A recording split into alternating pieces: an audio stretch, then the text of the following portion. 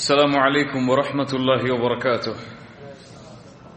بسم الله الرحمن الرحيم. الحمد لله رب العالمين والآقبة للمتقين والصلاة والسلام على أشرف الأنبياء والمرسلين نبينا محمد وعلى آله وأصحابه ومن تبعهم بإحسان إلى يوم الدين. أما بعد. اللهم صل على محمد وعلى آل محمد كما صليت على إبراهيم وعلى آل إبراهيم إنك حميد مجيد. اللهم بارك على محمد وعلى آل محمد كما باركت على إبراهيم وعلى آل إبراهيم إنك حميد مجيد. கண்ணியத்துக்குரிய அல்லாஹ்வின் அடியார்களே, அல்லாஹ் ரப்புல் ஆலமீன் எப்படி அவனுடைய அருளால் அவனுடைய நாட்டத்தால் அல்லாஹ் இந்த நாட்டில் அல்லாஹுடைய இல்லத்தில் என்னையும் உங்களையும் ஒன்று சேர்த்தானோ, அதுபோன்று அல்லாஹ் ரப்புல் ஆலமீன் எம்மை ஜன்னத்துல் ஃபிர்தௌஸில், அதிலும் குறிப்பாக அல்லாஹுடைய தூதர் முஹம்மது ரசூலுல்லாஹ் ஸல்லல்லாஹு அலைஹி வஸல்லம் அவர்களோடும் அவர்களுடைய தோழர்களோடும் அல்லாஹ் என்னையும் உங்களையும் உலக முஸ்லிம்களையும் ஒன்று சேர்ப்பானாக. கஸ்வத் உஹுத், உஹுதுடைய போர்.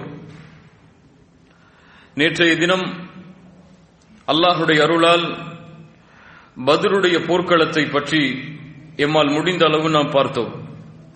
அல்லாஹ் ரப்புல் ஆலமீன் முஸ்லிம்களுக்கு அளித்த முதல் மிகப்பெரிய வெற்றி, இஸ்லாமிய சாம்ராஜ்யம் இந்த பூமியில் வேரூன்றுவதற்கு அல்லாஹ் ரப்புல் ஆலமீனால் கொடுக்கப்பட்ட மிகப்பெரிய அருள், பத்ருடைய போர்க்களத்தில் அல்லாஹ் ரப்புல் ஆலமீன் கொடுத்த அந்த வெற்றி.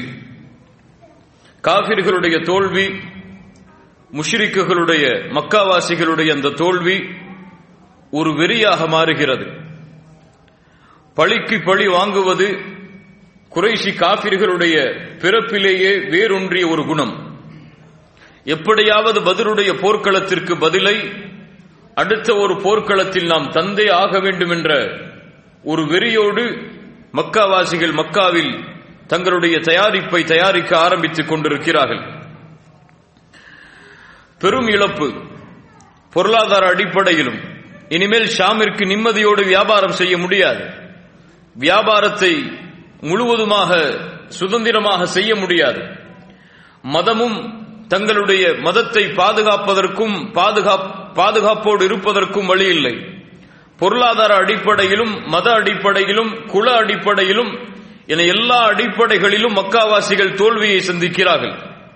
எப்படியாவது இதிலிருந்து நாம் விலகி வெற்றியை அடைய வேண்டும் என்ற ஒரு எண்ணம் எல்லா மக்கா குறைஷி காஃபிர்களுடைய உள்ளத்திலும் குடிகொள்கிறது. குறிப்பாக Ikrimah ibn Abi Jahl, Safwan ibn Umayya, Abu Sufyan ibn Harb, Abdullah ibn Ubayy Rabia, இது போன்ற மக்காவில் உள்ள குறைஷி தலைவர்கள், இவர்களுடைய தந்தை, இவர்களுடைய சாட்சாக்கள் எல்லாம் பத்ருடைய போர்க்களத்தில் கொலை செய்யப்பட்டவர்கள். Ikrimah ibn Abi Jahl Abu ஜஹலுடைய மகன், சஃப்வான் இப்னு உமையா உமையா அவர்களுடைய மகன், அபூ சுஃபியான் இப்னு ஹர்ப் போன்ற தங்களுடைய குடும்பத்தார்களை இழந்த குறைஷி தலைவர்கள் எல்லோரும் திட்டமிடுகிறார்கள்.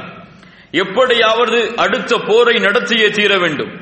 அதற்கான பொருளாதாரத்தை நாம் திரட்ட வேண்டும். என்ன செய்வது? அபூ சுஃபியான் ஷாமிற்கு சென்று வியாபாரம் செய்து கொண்டு வந்த அந்த லாபம், பத்திரமா அவர்கள் மக்காவை வந்தடைந்தார்கள். அந்த முழுவதுமான லாபத்தையும் அந்த முழுவதுமான பொருளையும் நாம் முதலீடு செய்து ஒரு போருக்கான தயாரிப்பை செய்ய வேண்டும். அபூ சுஃபியான் மக்காவுடைய வீதிகளில் அழைப்பை கொடுக்கிறார். யா மஅஷர குரைஷ், குறைஷிகளில் முஹம்மது ரசூலும் ஸல்லல்லாஹு அலைஹி வஸல்லம் அவர்களுடைய தோழர்களும் எம்முடைய கண்ணியத்தை பாழாக்கி விட்டார்கள், எம்முடைய குடும்பத்தார்களை அழித்து விட்டார்கள், எம்முடைய செல்வம் எல்லாம் அச்சுறுத்தக்கூடிய நிலைக்கு மாறிவிட்டது. எப்படியாவது நீங்கள் பதிலளிக்க வேண்டும். ஷாமிற்கு நாம் செய்து வந்த வியாபார முதலீட்டை நீங்கள் இந்த போருக்காக நீங்கள் கொடுத்தாக வேண்டும். ஒரு புதிய போர் தயாராகிறது, அதற்காக முதலீடும் உங்களிடமிருந்து வர வேண்டும். ஷாமிற்கு சென்று வந்த வியாபாரத்தில் 1000 ஒட்டகங்களும் 50,000 தீனார் தங்க காசுகளும் முழுவதும் வியாபார முதலீடாக கிடைக்கப்பட்டது. உஹதுடைய களத்திற்காக கொடுக்கப்படுகிறது. எல்லா குறைஷி தலைவர்களும் எல்லா மக்கா காபிர்களும் தங்களால் முடிந்த செல்வத்தை முதலீடு செய்கிறார்கள். அல்லாஹ் ரப்புல் ஆலமீன் சூரத்துல் அன்ஃபாலுடைய 36வது வசனத்தில் அல்லாஹ் அதை கூறுகிறான். இன்னல்லதீன கஃபரு யுன்ஃபிகூன அம்வாலஹும் லியசுத்து அன் சபீலில்லாஹ். காஃபிர்கள் அல்லாஹ்வுடைய பாதையிலிருந்து மக்களை தடுப்பதற்காக செலவு செய்கிறார்கள். அவர்கள் செலவு செய்வார்கள், அது நஷ்டத்தை தான் அவர்களுக்கு ஏற்படுத்தும், அவர்கள் வெற்றி கொள்ளப்படுவார்கள் என்று அல்லாஹ் ரப்புல் ஆலமீன் சூரா அன்ஃபாலுடைய 36வது வசனத்தில் கூறுவதற்கு ஏற்ப எல்லா காபிர்களும் ஷாமில் இருந்து கிடைத்த அத்துணை லாபத்தையும் முதலீடு செய்கிறார்கள். ஒவ்வொருவரும் தங்களால் முடிந்த தயாரிப்பை செய்கிறார்கள். சஃப்வான் இப்னு உமையா குறைஷி தலைவர்களில் ஒருவர் தன்னால் விலை கொடுத்து ஒரு கவிஞரை வாங்கி அந்த கவிதையின் மூலமாக மக்காவுடைய வீதிகளில் வேகத்தை அதிகப்படுத்த செய்கிறார். அபு அஸ்ஸா அல்லது அபு இஸ்ஸா என்ற ஒரு கவிஞரை விலைக்கு வாங்குகிறார். அவருக்கு சொல்கிறார், நீ கவிதை படி, முஸ்லிம்களுக்கு எதிராக, ஈமானை ஏற்றுக்கொண்ட மக்களுக்கு எதிராக கவிதை படித்து ஒரு போருக்கான தயாரிப்பை செய் என்று கூறுகிறார். இன்னும் மக்காவில் உள்ள ஜுபைர் இப்னுல் முத்இம் தன்னுடைய அடிமையான ஹபஷி வஹ்ஷியை அழைக்கிறார். வஹ்ஷி, நீயும் இந்த போருக்கு செல்ல வேண்டும், சென்று என்னுடைய சாட்சாவை அந்த முஸ்லிம்கள் எப்படி கொலை செய்தார்களோ அது போன்று முஹம்மது ரசூல் ஸல்லல்லாஹு அலைஹி வஸல்லம் அவர்களுடைய சாட்சாவாகிய ஹம்சா இப்னு அப்துல் முத்தலிபை நீங்கள் கொலை செய்தே ஆக வேண்டும். அப்படி நீ கொலை செய்தால் உன்னை நான் விடுதலை செய்வேன் என்று ஒவ்வொருவரும் தங்களால் முடிந்த தயாரிப்பை செய்கிறார்கள். மக்காவை சுற்றி இருக்கக்கூடிய பனு கினானாவுடைய கோத்திரத்தார்கள், அஹ்லு திஹாமாவுடைய கோத்திரத்தார்கள், மக்காவை சுற்றி இருக்கக்கூடிய பலமான குறைஷி குடும்பத்தோடு இணைந்த காஃபிர்கள், அஹ்லு திஹாமா, பனு கினானா போன்ற கோத்திரத்தார்கள் எல்லோரிடத்திலும் உதவியை தேடுகிறார்கள். இப்படி மக்கா முழுக்க ஒன்று சேருகிறது. எல்லா அரபுகளும் ஒன்று சேருகிறார்கள். 3000 பேர் இந்த போருக்காக தயாராக இருப்பதாக அறிவிப்பு வெளியிடப்படுகிறது. 3000 பேர், 3000 ஒட்டகங்கள், 200 குதிரைகள், 700 கவச ஆடைகளை அணிந்த போர் வீரர்கள். இப்படி மக்காவுடைய படை முழுவதும் தயாராகி மதீனாவை நோக்கி செல்ல ஆரம்பிக்கிறது. அபூ சுஃபியான் ஷாமில் இருந்து மக்காவிற்கு பத்திரமாக வந்து சேர்ந்த அபூ சுஃபியான் இந்த போருக்கு தலைமை தாங்குகிறார். அவரோடு சேர்ந்து அவருடைய மனைவியையும் அழைத்துக் கொள்கிறார். ஹிந்த் பின்த் உத்பா இப்னு ரபியா அவர்களையும் அழைத்துக் கொள்கிறார். அபூ சுஃபியான் தன்னுடைய வலதுபுறத்தில் இருக்கக்கூடிய படைக்கு ஹாலித் பின் வலீதை தலைவராக ஆக்குகிறார். இடதுபுறத்தில் இருக்கக்கூடிய படைக்கு Ikrimah ibn Abi Jahl, Abu ஜஹலுடைய மகனாகிய இக்ரிமாவை பின்னால் சஹாபியாக மாறுகிறார், அவரை தலைவராக ஆக்குகிறார். பொதுவான கொடி அப்துத்தாருடைய குடும்பத்தார்களுடைய கரத்தில் கொடுக்கப்படுகிறது. இவர்கள் தான் பத்ர் போர்க்களத்திலும் அந்த போருடைய கொடியை தாங்கியவர்கள். அப்துத்தாருடைய குடும்பத்தார்களுக்கு கொடுக்கப்படுகிறது. மக்காவில் இருந்து கிளம்பி மதீனாவை நோக்கி எந்த முன்னறிவிப்பும் இல்லாமல் படை கிளம்பி செல்கிறது. ரசூலுல்லாஹி ஸல்லல்லாஹு அலைஹி வஸல்லம் வெற்றி கிடைத்த மகிழ்ச்சியில் அல்லாஹ்வை புகழ்ந்து அல்லாஹ்விற்கு நன்றி செலுத்தி அழைப்பு பணியை வேகத்தோடு செய்து கொண்டிருக்கும் நேரத்தில் மக்காவில் இருந்து ஒரு கடிதம் வருகிறது. அப்பாஸ் இப்னு அப்துல் முத்தலிப் ரலியல்லாஹு அன்ஹு, அப்பாஸ் இப்னு அப்துல் முத்தலிபுடைய மகன் அப்பாஸ் யார் அவர்கள்? ரசூலுல்லாஹ்விற்கு சாட்சா. அவர்கள் எழுதுகிறார்கள், பத்ருடைய போர்க்களத்திற்கு பின்னால் மறைமுகமாக ஈமானை ஏற்றுக்கொண்ட நபி தோழர்களில் அவர்களும் ஒருவர். அப்பாஸ் இப்னு அப்துல் முத்தலிப் கடிதம் எழுதுகிறார்கள். 3 நாட்களில் வேகமாக சென்று கடிதத்தை சேர்க்கக்கூடிய ஒருவருடைய கையில் கொடுத்து முஹம்மது ரசூலிடத்தில் இந்த கடிதத்தை கொண்டு சேருங்கள் என்று சொல்கிறார். அவர் வேகமாக செல்கிறார். 3 நாட்கள் கடந்து மதீனாவில் குபாவிற்கு அல்லாஹ்வுடைய தூதர் ஸல்லல்லாஹு அலைஹி வஸல்லம் மஸ்ஜிதுல் குபாவில் இருக்கும் பொழுது அவர்களுடைய கரத்தில் கடிதம் கொடுக்கப்படுகிறது. அல்லாஹ்வுடைய தூதர் ஸல்லல்லாஹு அலைஹி வஸல்லம் உபை இப்னு கஅப் ரலியல்லாஹு அன்ஹு அவர்களை அழைக்கிறார்கள். உபையே, இங்கே வா, இந்த கடிதத்தை படிக்கிறார் உபை ரலியல்லாஹு அன்ஹு. அல்லாஹ்வுடைய தூதருக்கு அப்பாஸ் இப்னு அப்துல் முத்தலிபிடமிருந்து எழுதப்படும் கடிதம். அபூ சுஃபியான் ஒரு 3000 பேர் கொண்ட படையை கிளப்பிக் கொண்டு மதீனாவை தாக்குவதற்காக வந்து கொண்டிருக்கிறார். போருக்கான தயாரிப்பை நபியை நீங்கள் செய்து கொள்ளுங்கள் என்று அப்பாஸ் இப்னு அப்துல் முத்தலிப் கடிதத்தின் வாயிலாக தெரிவிக்கிறார். ரசூலுல்லாஹி ஸல்லல்லாஹு அலைஹி வஸல்லம் உபை இப்னு கஅபை பார்த்து சொன்னார்கள், உபையே, இந்த கடிதத்தை மறைத்துக்கொள், யாரிடத்திலும் வெளிப்படுத்தாதே, அவசரப்பட வேண்டாம், வாருங்கள் மஸ்ஜிதுல் குபாவில் இருந்து மதீனாவை சென்றடைவோம், மஸ்ஜிது நபவியை நோக்கி. ரசூலுல்லாஹி ஸல்லல்லாஹு அலைஹி வஸல்லம் முஹாஜிர்களை அழைக்கிறார்கள், அன்சாரிகளை அழைக்கிறார்கள். இருவர்களிடத்திலும் ஆலோசனை செய்கிறார்கள். அல்லாஹ்வுடைய தூதருடைய குணம் அது. எந்த ஒரு முடிவை எடுப்பதாக இருந்தாலும் மஷூரா செய்யாமல் அல்லாஹ்வுடைய தூதர் அந்த முடிவை எடுக்க மாட்டார்கள். சொன்னார்கள், இதில் என்னுடைய முடிவு என்னவென்றால், குறைஷிகள் 3000 பேரோடு கிளம்பி வந்து கொண்டிருக்கிறார்கள். இதை நாம் எப்படி தடுப்பது என்று என்னுடைய முடிவு என்னவென்றால், மதீனாவில் உள்ளே இருந்தே நாம் போராடுவோம். மதீனாவிற்குள் அவர்கள் வருவதற்கு கொஞ்சம் தயங்குவார்கள். அப்படியே வந்தாலும் எல்லா வீதிகளிலும் நம்முடைய போர் வீரர்களை நிறுத்துவோம், அம்பெய்தக்கூடிய வீரர்களை நிறுத்துவோம். பெண்கள் வீடுகளுக்கு மேலிருந்து தாக்கட்டும், கீழே இருந்து நாம் தாக்குவோம். இப்படி முழுவதும் மதீனாவில் இருந்து கொண்டே நாம் அவர்களை தாக்குவதற்கு ஆயுத்தமாவோம் என்று ரசூலுல்லாஹி ஸல்லல்லாஹு அலைஹி வஸல்லம் தன்னுடைய ஆலோசனையை முன்வைக்கிறார்கள். சஹாபாக்களில், அன்சாரிகளில் வாலிப சஹாபாக்கள் அல்லாஹ்வுடைய தூதர் ஸல்லல்லாஹு அலைஹி வஸல்லம் அவர்களிடத்திலே சொன்னார்கள், யா ரசூலல்லாஹ் ஸல்லல்லாஹு அலைஹி வஸல்லம், எங்களுடைய விருப்பத்தை நாங்கள் தெரிவிக்கலாமா? சொல்லுங்கள். ரசூலுல்லாஹி ஸல்லல்லாஹு அலைஹி வஸல்லம் இடத்திலே அன்சாரி வாலிப தோழர்கள் சொன்னார்கள், அல்லாஹ்வுடைய தூதரே, இந்த ஓர் நாளுக்காகத்தான் நாங்கள் காத்துக் கொண்டிருந்தோம். பத்ருடைய போர்க்களம் திடீரென்று ஏற்பட்ட போர்க்களம், அதில் எங்களால் கலந்து கொள்ள முடியவில்லை. இப்படி ஒரு நாள் வரும், எதிரிகளை நாம் சந்திப்போம் நேரடியாக என்பதைத்தான் நாங்கள் காத்துக் கொண்டிருக்கிறோம். அந்த நாளும் வந்துவிட்டது. அல்லாஹ்வுடைய தூதரை, எங்களுக்கு அனுமதி அளியுங்கள் அவர்களை நேரடியாக தாக்குவதற்கு. மதீனாவில் உள்ளே இருந்தே நாம் தாக்குதலை தொடுத்தால் ஒருவேளை அவர்கள் எண்ணிவிடக் கூடாது நாம் பயந்து விட்டோம் என்று. ஒருபோதும் அந்த முடிவை நாம் எடுக்க வேண்டாம். மதீனாவை விட்டு வெளியே சென்றே நாம் போர் புரிவோம். ரசூலுல்லாஹ்வுடைய விருப்பம் என்ன? மதீனாவில் உள்ளே இருந்து. அன்சாரிகள் சில வாலிபர்களுடைய விருப்பம் மதீனாவில் வெளியே இருந்து. அல்லாஹ்வுடைய தூதர் ஸல்லல்லாஹு அலைஹி வஸல்லம் அன்சாரிகளில் அந்த தோழர்களுடைய முடிவையை ஏற்றுக்கொள்கிறார்கள். ரசூலுல்லாஹி ஸல்லல்லாஹு அலைஹி வஸல்லம் அதை ஏற்றுக்கொண்டு தங்களுடைய சஹாபாக்களை போருக்கான தயாரிப்பை செய்ய கூறுகிறார்கள். ஜும்ஆவுடைய தினத்தில் அல்லாஹ்வுடைய தூதர் ஸல்லல்லாஹு அலைஹி வஸல்லம் குத்பாவுடைய பிரசங்கத்தையே இந்த உஹதுடைய போருக்கான தயாரிப்பாக ஆக்குகிறார்கள்.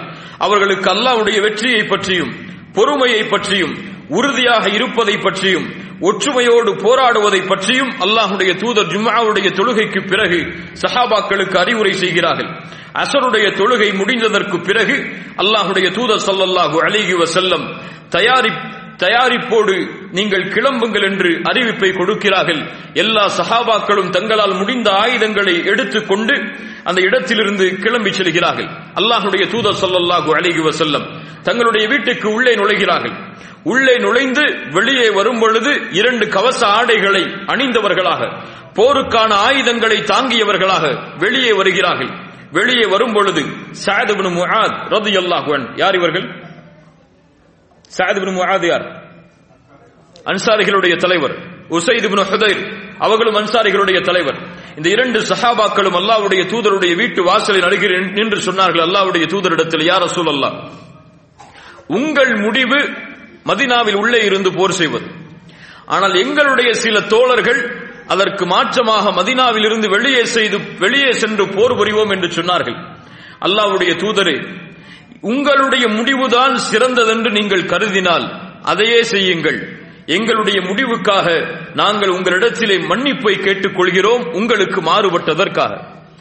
சுப்ஹானல்லாஹ், சஹாபாக்களுடைய அந்த உள்ள தன்மையை பாருங்கள். ரசூலுல்லாஹி ஸல்லல்லாஹு அலைஹி வஸல்லம் ஒரு வார்த்தையை சொன்னார்கள், எந்த ஒரு நபிக்கும் அழகில்லை, கவச ஆடையை அணிந்து போருக்கு புறப்பட்டதற்கு பிறகு எதிரிகளை குறித்து அல்லாஹ் ஒரு தீர்ப்பை அளிக்காமல் அந்த கவச ஆடையை கலட்டுவதற்கு. என்னால் கலட்ட முடியாது, முடிவெடுத்தது முடிவுதான், கிளம்பி செல்வோம். ஒரு முடிவை எடுத்ததற்கு பிறகு மீண்டும் அந்த முடிவை மாற்றுவது நபிமார்களுடைய குணம் அல்ல, கிளம்பி செல்லுங்கள். ரசூலுல்லாஹி ஸல்லல்லாஹு அலைஹி வஸல்லம் அவர்களோடு 1000 சஹாபாக்கள் மதீனாவில் இருந்து கிளம்பி செல்ல தயாராகிறார்கள். போர் நடைபெற அல்லாஹ்வுடைய தூதர் உஹுதை தேர்ந்தெடுக்கிறார்கள். உஹுத் அல்லாஹ்வுடைய தூதருக்கு விருப்பமான ஒரு இடம். ரசூலுல்லாஹி ஸல்லல்லாஹு அலைஹி வஸல்லம் அந்த மலையை பார்த்து சொன்னார்கள், இந்த மலையை நாமும் நேசிக்கிறோம், இந்த மலை எம்மையும் நேசிக்கிறது. ரசூலுல்லாஹி ஸல்லல்லாஹு அலைஹி வஸல்லம் இந்த மலையிடத்திலே பேசி இருக்கிறார்கள். இமாம் புகாரி ரஹிமஹுல்லாஹ் பதிவு செய்கிறார்கள், ரசூலுல்லாஹி ஸல்லல்லாஹு அலைஹி வஸல்லம் ஒரு முறை உஹுதுடைய மலையின் மீது ஏறுகிறார்கள். உஹுதுடைய மலை கொஞ்சம் குலுங்குகிறது. அல்லாஹ்வுடைய தூதர் சொன்னார்கள், உஸ்புத் உஹுத், உஹுதே நிலையாக இரு, ஃபஇன்ன மஅக நபியுன், உன்னோடு நபி இருக்கிறார், வ ஷஹீதான், இரண்டு அல்லாஹ்வுடைய பாதையில் மரணிக்கப் போகிற ஷஹீதுகள் இருக்கிறார்கள். யார் அவர்கள்? Umar ibn Khattab, Uthman ibn Affan. அல்லாஹ்வுடைய தூதர் இந்த மலையை நேசித்தார்கள், இந்த இடத்தை நேசித்தார்கள். அல்லாஹ்வுடைய தூதர் ஸல்லல்லாஹு அலைஹி வஸல்லம் உஹுதை தேர்ந்தெடுக்கிறார்கள். 1000 சஹாபாக்கள் 100 கவச ஆடைகளோடு மட்டும், எந்த ஒரு குதிரையும் எந்த ஒரு வாகனமும் கிடையாது. நேரடியாக 1000 சஹாபாக்கள் கிளம்பி அந்த போருக்காக செல்கிறார்கள். பத்ருடைய போர்க்களத்திற்கு கிளம்பும் பொழுது மதீனாவில் யாரை அல்லாஹ்வுடைய தூதர் அமீராக நியமித்தார்கள்? யாரை நியமித்தார்கள்? தொழுகை நடத்துவதற்காக யாரை மதீனாவில் நியமித்தார்கள்? உம்மு மக்தூம், கண் தெரியாத அந்த நபித்தோழர், அவரையே அல்லாஹ்வுடைய தூதர் மதீனாவுடைய அமீராக மாற்றுகிறார்கள் தொழுகை நடத்துவதற்காக. ரசூலுல்லாஹி ஸல்லல்லாஹு அலைஹி வஸல்லமோடு 1000 சஹாபாக்கள் கிளம்பி செல்ல தயாராகிறார்கள். இஸ்லாமிய வரலாற்றில் சஹாபாக்களுடைய சரித்திரத்தில் முதலாக நிஃபாக்குடைய தன்மை வெளிப்படுகிறது சிலரிடத்தில். அப்போதுதான் முனாஃபிக் யார் என்று அடையாளம் காட்டப்படுகிறது அல்லாஹ்வுடைய தூதரால். அவர்களே தங்களை அடையாளப்படுத்திக் கொள்கிறார்கள். யார்? அப்துல்லா இப்னு உபை இப்னு சலூல், முனாஃபிக்குகளுடைய தலைவன்.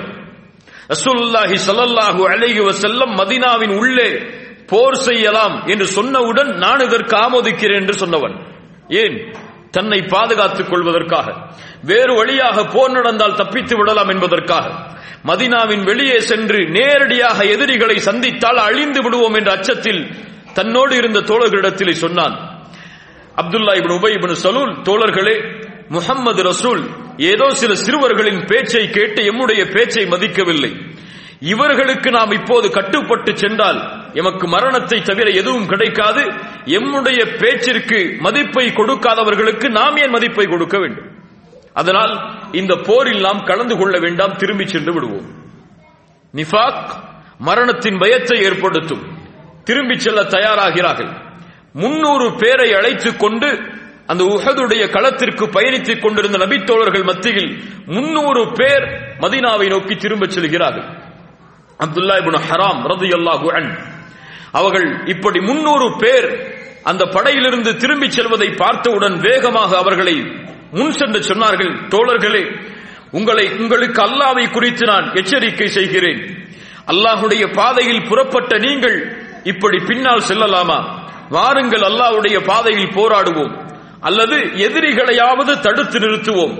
ஒருபோதும் நாம் இப்படி செல்லக்கூடாது என்று சொன்னவுடன் அப்துல்லா இப்னு உபை இப்னு சலூல் சொன்னான், இது போராக இருந்திருந்தால் நாங்கள் வருவோம். இது போர் கிடையாது, எம்மையே அழிக்கப் போகின்ற காரியம் இது. 1000 பேர் கிளம்பி வருகிறார்கள், 3000 பேர் கிளம்பி வருகிறார்கள், 1000 பேர் நாம் இருக்கிறோம். எப்படி அவர்களை எதிர்கொள்வது? இது போர் அல்ல, மரணத்திற்காக நாம் செல்வது. அல்லாஹ் ரப்புல் ஆலமீன் அவர்களை குறித்து சூரா ஆல் இம்ரானுடைய 167வது வசனத்தில் சொல்லுகிறான், முனாஃபிக்குகள் அடையாளம் காட்டப்பட்டார்கள். அல்லாஹ் கூறுகிறான், வக்கீல லஹும் தஆலு காத்திலு ஃபீ சபீலில்லாஹ், அவர்களிடத்திலே வாருங்கள், அல்லாஹ்வுடைய பாதையில் போராடுவோம், அல்லது எதிரிகளையாவது தடுத்து நிறுத்துவோம் என்று சொன்னால், லவ் நஅலமு கிதாலன் லத்தபஅனாகும், இது போர் என்று அறிந்திருந்தால் நாங்கள் பின்தொடர்ந்து வருவோம். இது போர் கிடையாது என்று அவர்கள் கூறுகிறார்கள். அவர்களுக்கு ஈமானை விட குஃபுர் தான் நெருக்கமாக இருக்கிறது. அவர்கள் உள்ளத்தில் ஒன்றை வைத்து வாயளவில் ஒன்றை பேசுகிறார்கள். அவர்கள் எதை மறைத்திருக்கிறார்கள் என்று அல்லாஹ் அறிவான். அல்லாஹ் அவர்களை தெளிவாகவே அவர்கள் எல்லோர்களையும் முனாஃபிக் என்று அல்லாஹ் கூறுகிறார்.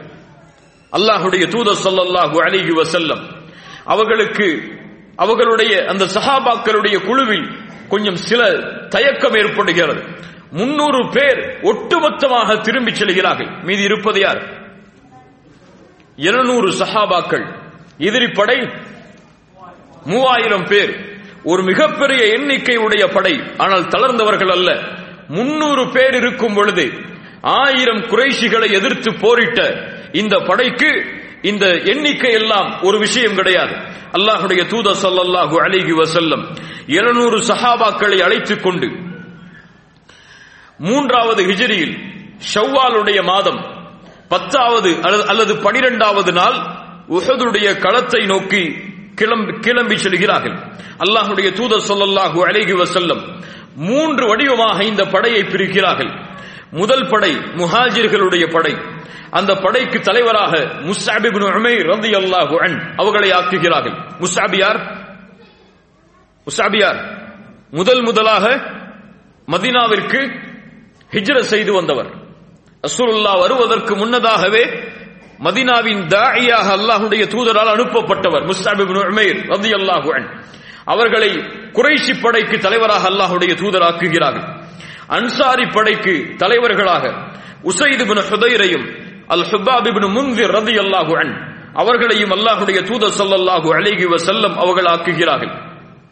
ரசூலுல்லாஹி ஸல்லல்லாஹு அலைஹி வஸல்லம் இவர்களோடு ஹிஜ்ரி 14வது நாள் அல்லது 15வது நாள் உஹதை சென்றடைகிறார்கள்.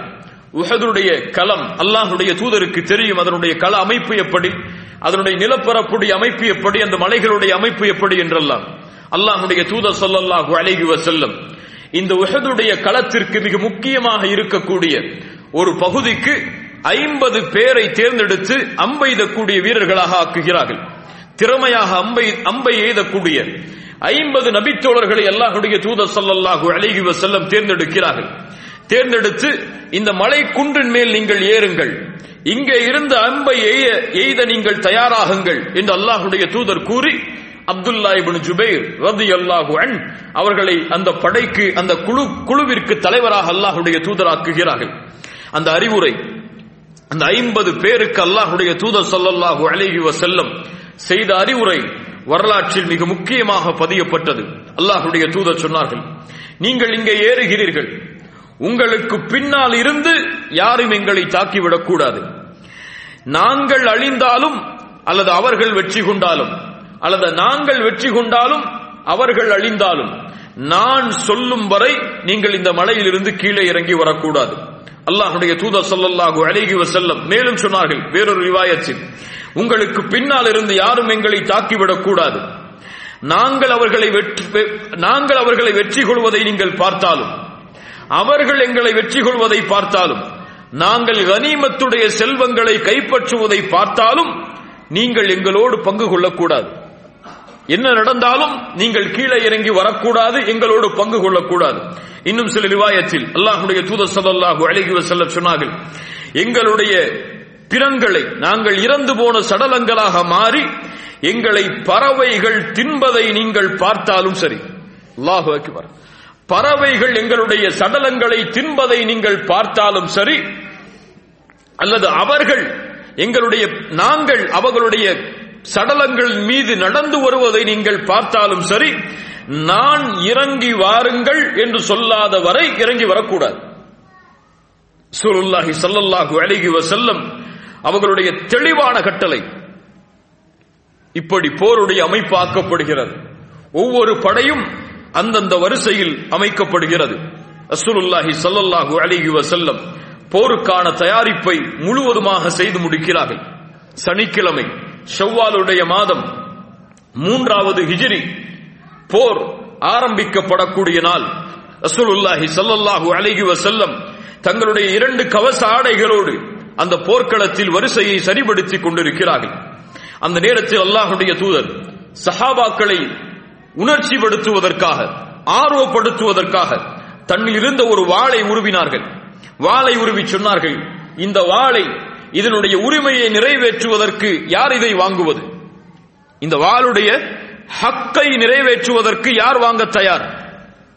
அபு துஜானா சிமாக் இப்னு ஹரஷா அபு துஜானா ரலியல்லாஹு அன்ஹு வீரமிக்க நபி தோழர். அவர் சொன்னார் அல்லாஹ்வுடைய தூதரிடத்தில், யா ரசூலல்லாஹ், இந்த வாளுடைய ஹக்கு எது? இந்த வாளுடைய ஹக்கு எது? ரசூலுல்லாஹி ஸல்லல்லாஹு அலைஹி வஸல்லம் சொன்னார்கள், இந்த வாளுடைய ஹக் எதிரிகளுடைய தலைகள், உடம்புகள் வெட்டப்பட்டு இந்த வாள் உடைவதுதான் இந்த வாளுடைய ஹக். ஒரு போர்க்களத்திலே ஒரு போர் வீரரை ஆர்வப்படுத்தக்கூடிய முறையை அல்லாஹ்வுடைய தூதர் கையாளுகிறார்கள். அபு துஜானா அதை வாங்குகிறார். தன்னிடத்தில் இருக்கக்கூடிய சிகப்பு நிற தலைப்பாகையை அணுகிறார். அபு துஜானா போர்க்களத்தில் சிகப்பு தலைப்பாகையை அணிந்து விட்டால் மக்கள் சொல்லுவார்கள், மரணத்தை தலைப்பாகையில் அவர் வைத்திருக்கிறார் என்று. அபு துஜானா அந்த வாளை வாங்கி அந்த போர்க்களத்திலே அணிவகுத்து நிற்கக்கூடிய சஹாபாக்களுக்கு முன்னால் நெஞ்சை நிமிர்த்தி கொஞ்சம் பெருமையோடு நடக்கிறார். அல்லாஹ்வுடைய தூதர் ஸல்லல்லாஹு அலைஹி வஸல்லம் சொன்னார்கள், இது போன்ற நடையை அல்லாஹ் வெறுக்கிறான். ஆனால் இது போன்ற இடங்களை தவிர, இது போன்ற போர்க்களங்களை தவிர அல்லாஹ் ரப்புல் ஆலமீன் இது போன்று பெருமையோடு நடப்பதை அல்லாஹ் வெறுக்கிறான். ரசூலுல்லாஹி ஸல்லல்லாஹு அலைஹி வஸல்லம் உடைய வாளை அபு துஜானா வாங்கிக் கொள்கிறார். இப்படி முஸ்லிம் படை தயாராகிறது. எதிரி படையில் அபூ சுஃபியானுடைய தலைமையில் 3000 முஷ்ரிக்குகள் காஃபிர்கள் ஒன்று சேருகிறார்கள். காலித் பின் வலீத் குதிரை படையுடைய வலதுபுற படையுடைய தலைவராக இருக்கிறார். இக்ரிமா இப்னு அபி ஜஹல் இடதுபுறம் இருக்கக்கூடிய படைக்கு தலைவராக இருக்கிறார். யார் எந்த குடும்பத்தார்களுடைய கரத்தில் கொடி கொடுக்கப்படுகிறது? அப்துத்தாருடைய குடும்பத்தார்களுடைய கரத்தில் கொடி கொடுக்கப்படுகிறது. அபூ சுஃபியான் போர் படை வீரர்களை ஆர்வப்படுத்துகிறார். அப்துத்தாருடைய குடும்பத்தார்களை பார்த்து சொன்னார், அப்துத்தாருடைய குடும்பத்தார்களே, பத்ருடைய போர்க்களத்தில் உங்களுடைய கரத்தில் தான் கொடி கொடுக்கப்பட்டது. ஆனால் நடந்தது என்ன? கொடியை நீங்கள் கீழே விட்டு விட்டீர்கள், உங்களுடைய குடும்பத்தார்கள் அழிந்து விட்டார்கள், போரில் நாம் தோல்வி பெற்று விட்டோம். மறுபடியும் உஹதுடைய களத்தில் உங்களுக்கு வாய்ப்பு கொடுக்கப்படுகிறது. எங்களால் முடியாது என்று சொன்னால் கொடியை கொடுத்து விடுங்கள். அப்துத்தாருடைய குடும்பத்தார்கள் கோபப்படுகிறார்கள். அபூ சுஃபியான், என்ன சொல்லுகிறாய்? இன்று பார் எங்களுடைய நிலைமை என்னவாக மாறப்போகிறது என்று. இந்த கொடியை நாங்கள் கீழே விழுவதற்கு அனுமதிக்க மாட்டோம். எதிரியாக இருக்கக்கூடிய முஹம்மதின் படையை ஸல்லல்லாஹு அலைஹி வஸல்லம் நாங்கள் தரைமட்டமாக மாற்றியே தீருவோம். அபூ சுஃபியான் இப்படி ஒவ்வொருவரையும் வேகப்படுத்துகிறார். கவிஞர்கள் பாடல்களை படித்து குறைஷிகளுக்கு வெறியூட்டுகிறார்கள். பத்ருடைய போர்க்களத்தில் நடந்த நிகழ்வுகளை கூறி அவர்களுடைய குடும்பத்தார்களுடைய மரணத்தை நினைவுபடுத்தி ஆர்வப்படுத்துகிறார்கள். குறைஷி பெண்களுடைய காபிர்களான குறைஷி பெண்களுடைய படைக்கு ஹிந்து தலைமை தாங்குகிறாள். அபூ சுஃபியானுடைய மனைவி பின்னால் சஹாபிய பெண்மணியாக மாறுகிறார்கள். இருந்தாலும் ஹிந்த் அந்த நேரத்தில் உஹதுடைய களத்தில் முஷ்ரிக்கான ஒரு பெண்மணி, அவர்கள் தலைமை தாங்கி பெண்களை பாடல்களை படித்து தஃபுகளை அடித்து ஆர்வப்படுத்துகிறார்கள். இப்படி குறைஷி படை முழுவதும் வெறியூட்டப்பட்டிருக்கிறது. அல்லாஹ்வுடைய தூதர் ஸல்லல்லாஹு அலைஹி வஸல்லம் உஹதுடைய களத்தில் தங்களுடைய படையை நிறுத்துகிறார்கள். அபூ சுஃபியான் அவரும் உஹதுடைய களத்தில் படையை நிறுத்துகிறார்கள். போர் ஆரம்பிக்கிறது. Talha ibn Abi Talha Al-Abdari, Talha ibn Abi Talha குறைஷி படையிலிருந்து கொஞ்சம் வேகமாக முன்னேறுகிறார். எப்படியாவது எதிரிகளை அழித்தே தீருவேன். அவர் ஒரு வீரர், அவரை பார்த்தாலே மக்கள் பயப்படுவார்கள். அவ்வளவு கொழுத்த ஒரு வீரர். அவரை பார்த்தவுடன் முஸ்லிம்கள் கொஞ்சம் தயங்குகிறார்கள். யார் இவரை எதிர்கொள்வது? ஜுபைர் இப்னு அவ்வாம் ரலியல்லாஹு அன்ஹு நான் செல்கிறேன் என்று முதலாக தல்ஹா அவரை அழிப்பதற்காக முன்னால் செல்கிறார்கள். Talha ibn Abi Talha, Zubair ibn Awwam ரலியல்லாஹு அன்ஹு அவர்கள் முன்னே சென்று அவரை கொலை செய்கிறார்கள். அவரை வெட்டி சாய்க்கிறார்கள். ரசூலுல்லாஹி ஸல்லல்லாஹு அலைஹி வஸல்லம் அப்போது சொன்னார்கள், இன்ன லிகுல்லி நபிய்யின் ஹவாரி, ஒவ்வொரு நபிக்கும் ஒரு விசேஷமான தோழர் உண்டு. என்னுடைய விசேஷமான தோழர் ஜுபைர் ரலியல்லாஹு அன்ஹு, அஷ்ரத்துல் முபஷ்ஷரா, அல்லாஹ்வுடைய தூதரால் சொர்க்கத்திற்கு நற்செய்தி சொல்லப்பட்ட நபி தோழர் அவர். ஜுபைர் அவர்களை பார்த்து அல்லாஹ்வுடைய தூதர் ஸல்லல்லாஹு அலைஹி வஸல்லம் அந்த நேரத்தில் புகழ்ந்தார்கள். போர் கொஞ்சம் வேகமடைகிறது. முஸ்லிம் படையில் Hamza ibn Abdul Muttalib, Ali ibn Abi Talib, Musab ibn Umair, Hanzala போன்ற வீரர்கள், அபூ துஜானா போன்ற வீரர்கள் எல்லாம் முன்னேறுகிறார்கள். எதிரி படையில் ஒவ்வொருவர்களுடைய தலையும் பூமியில் உருண்டோடுகிறது. குறிப்பாக அப்துத்தாருடைய குடும்பத்தார்கள் முழுவதும் ஒவ்வொருவராக தரைமட்டமாக்கப்படுகிறார்கள். போரிலே எதிரிகளுடைய கொடி கொஞ்சம் கீழே சாய்கிறது. அப்துத்தாருடைய குடும்பத்தார்கள் அழிந்து விட்டார்கள் என்பதை தெரிந்தவுடன் குறைஷிகள் கொஞ்சம் பின்வாங்குகிறார்கள்.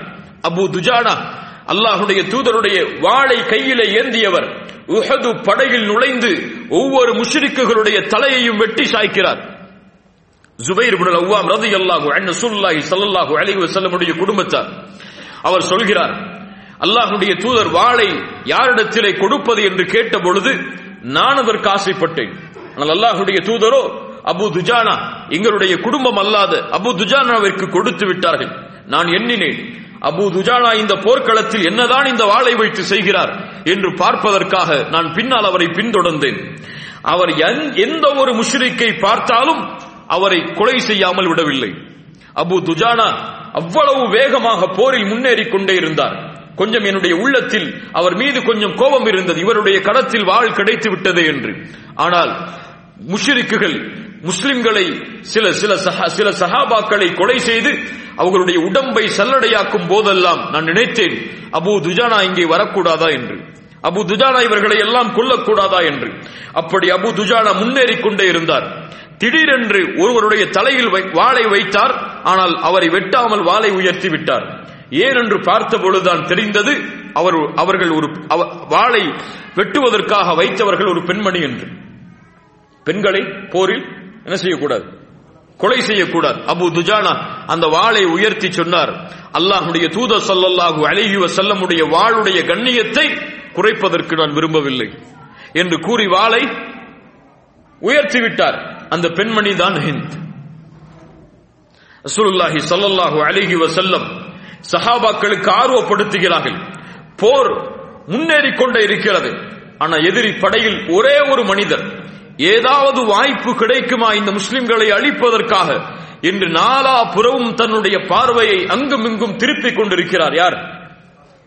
ஹாலித் பின் வலீத் ரலியல்லாஹு அன்ஹு. முஸ்லிம் படை முன்னேறுகிறது. அப்துத்தாருடைய குடும்பத்தார்கள் கொலை செய்யப்படுகிறார்கள். பெரும் பெரும் தலைவர்கள் மரணிக்கக்கூடிய சூழ்நிலை ஏற்படுகிறது. பரா இப்னு ஆசிப் ரலியல்லாஹு அன்ஹு அவர்கள் சொல்லுகிறார்கள், இந்த நிலை ஏற்பட்டவுடன் குறைஷிகள் காபிர்கள் பின்வாங்கி ஓட ஆரம்பித்தார்கள். குறைஷி பெண்கள் எல்லாம் தங்களுடைய ஆடைகளை உயர்த்தி அவர்களுடைய காலில் அணிந்திருக்கக்கூடிய அணிகலன் தெரியும் அளவிற்கு ஆடைகளை உயர்த்தி மலைகளுக்கு மேல் ஏறி ஓட ஆரம்பித்தார்கள்.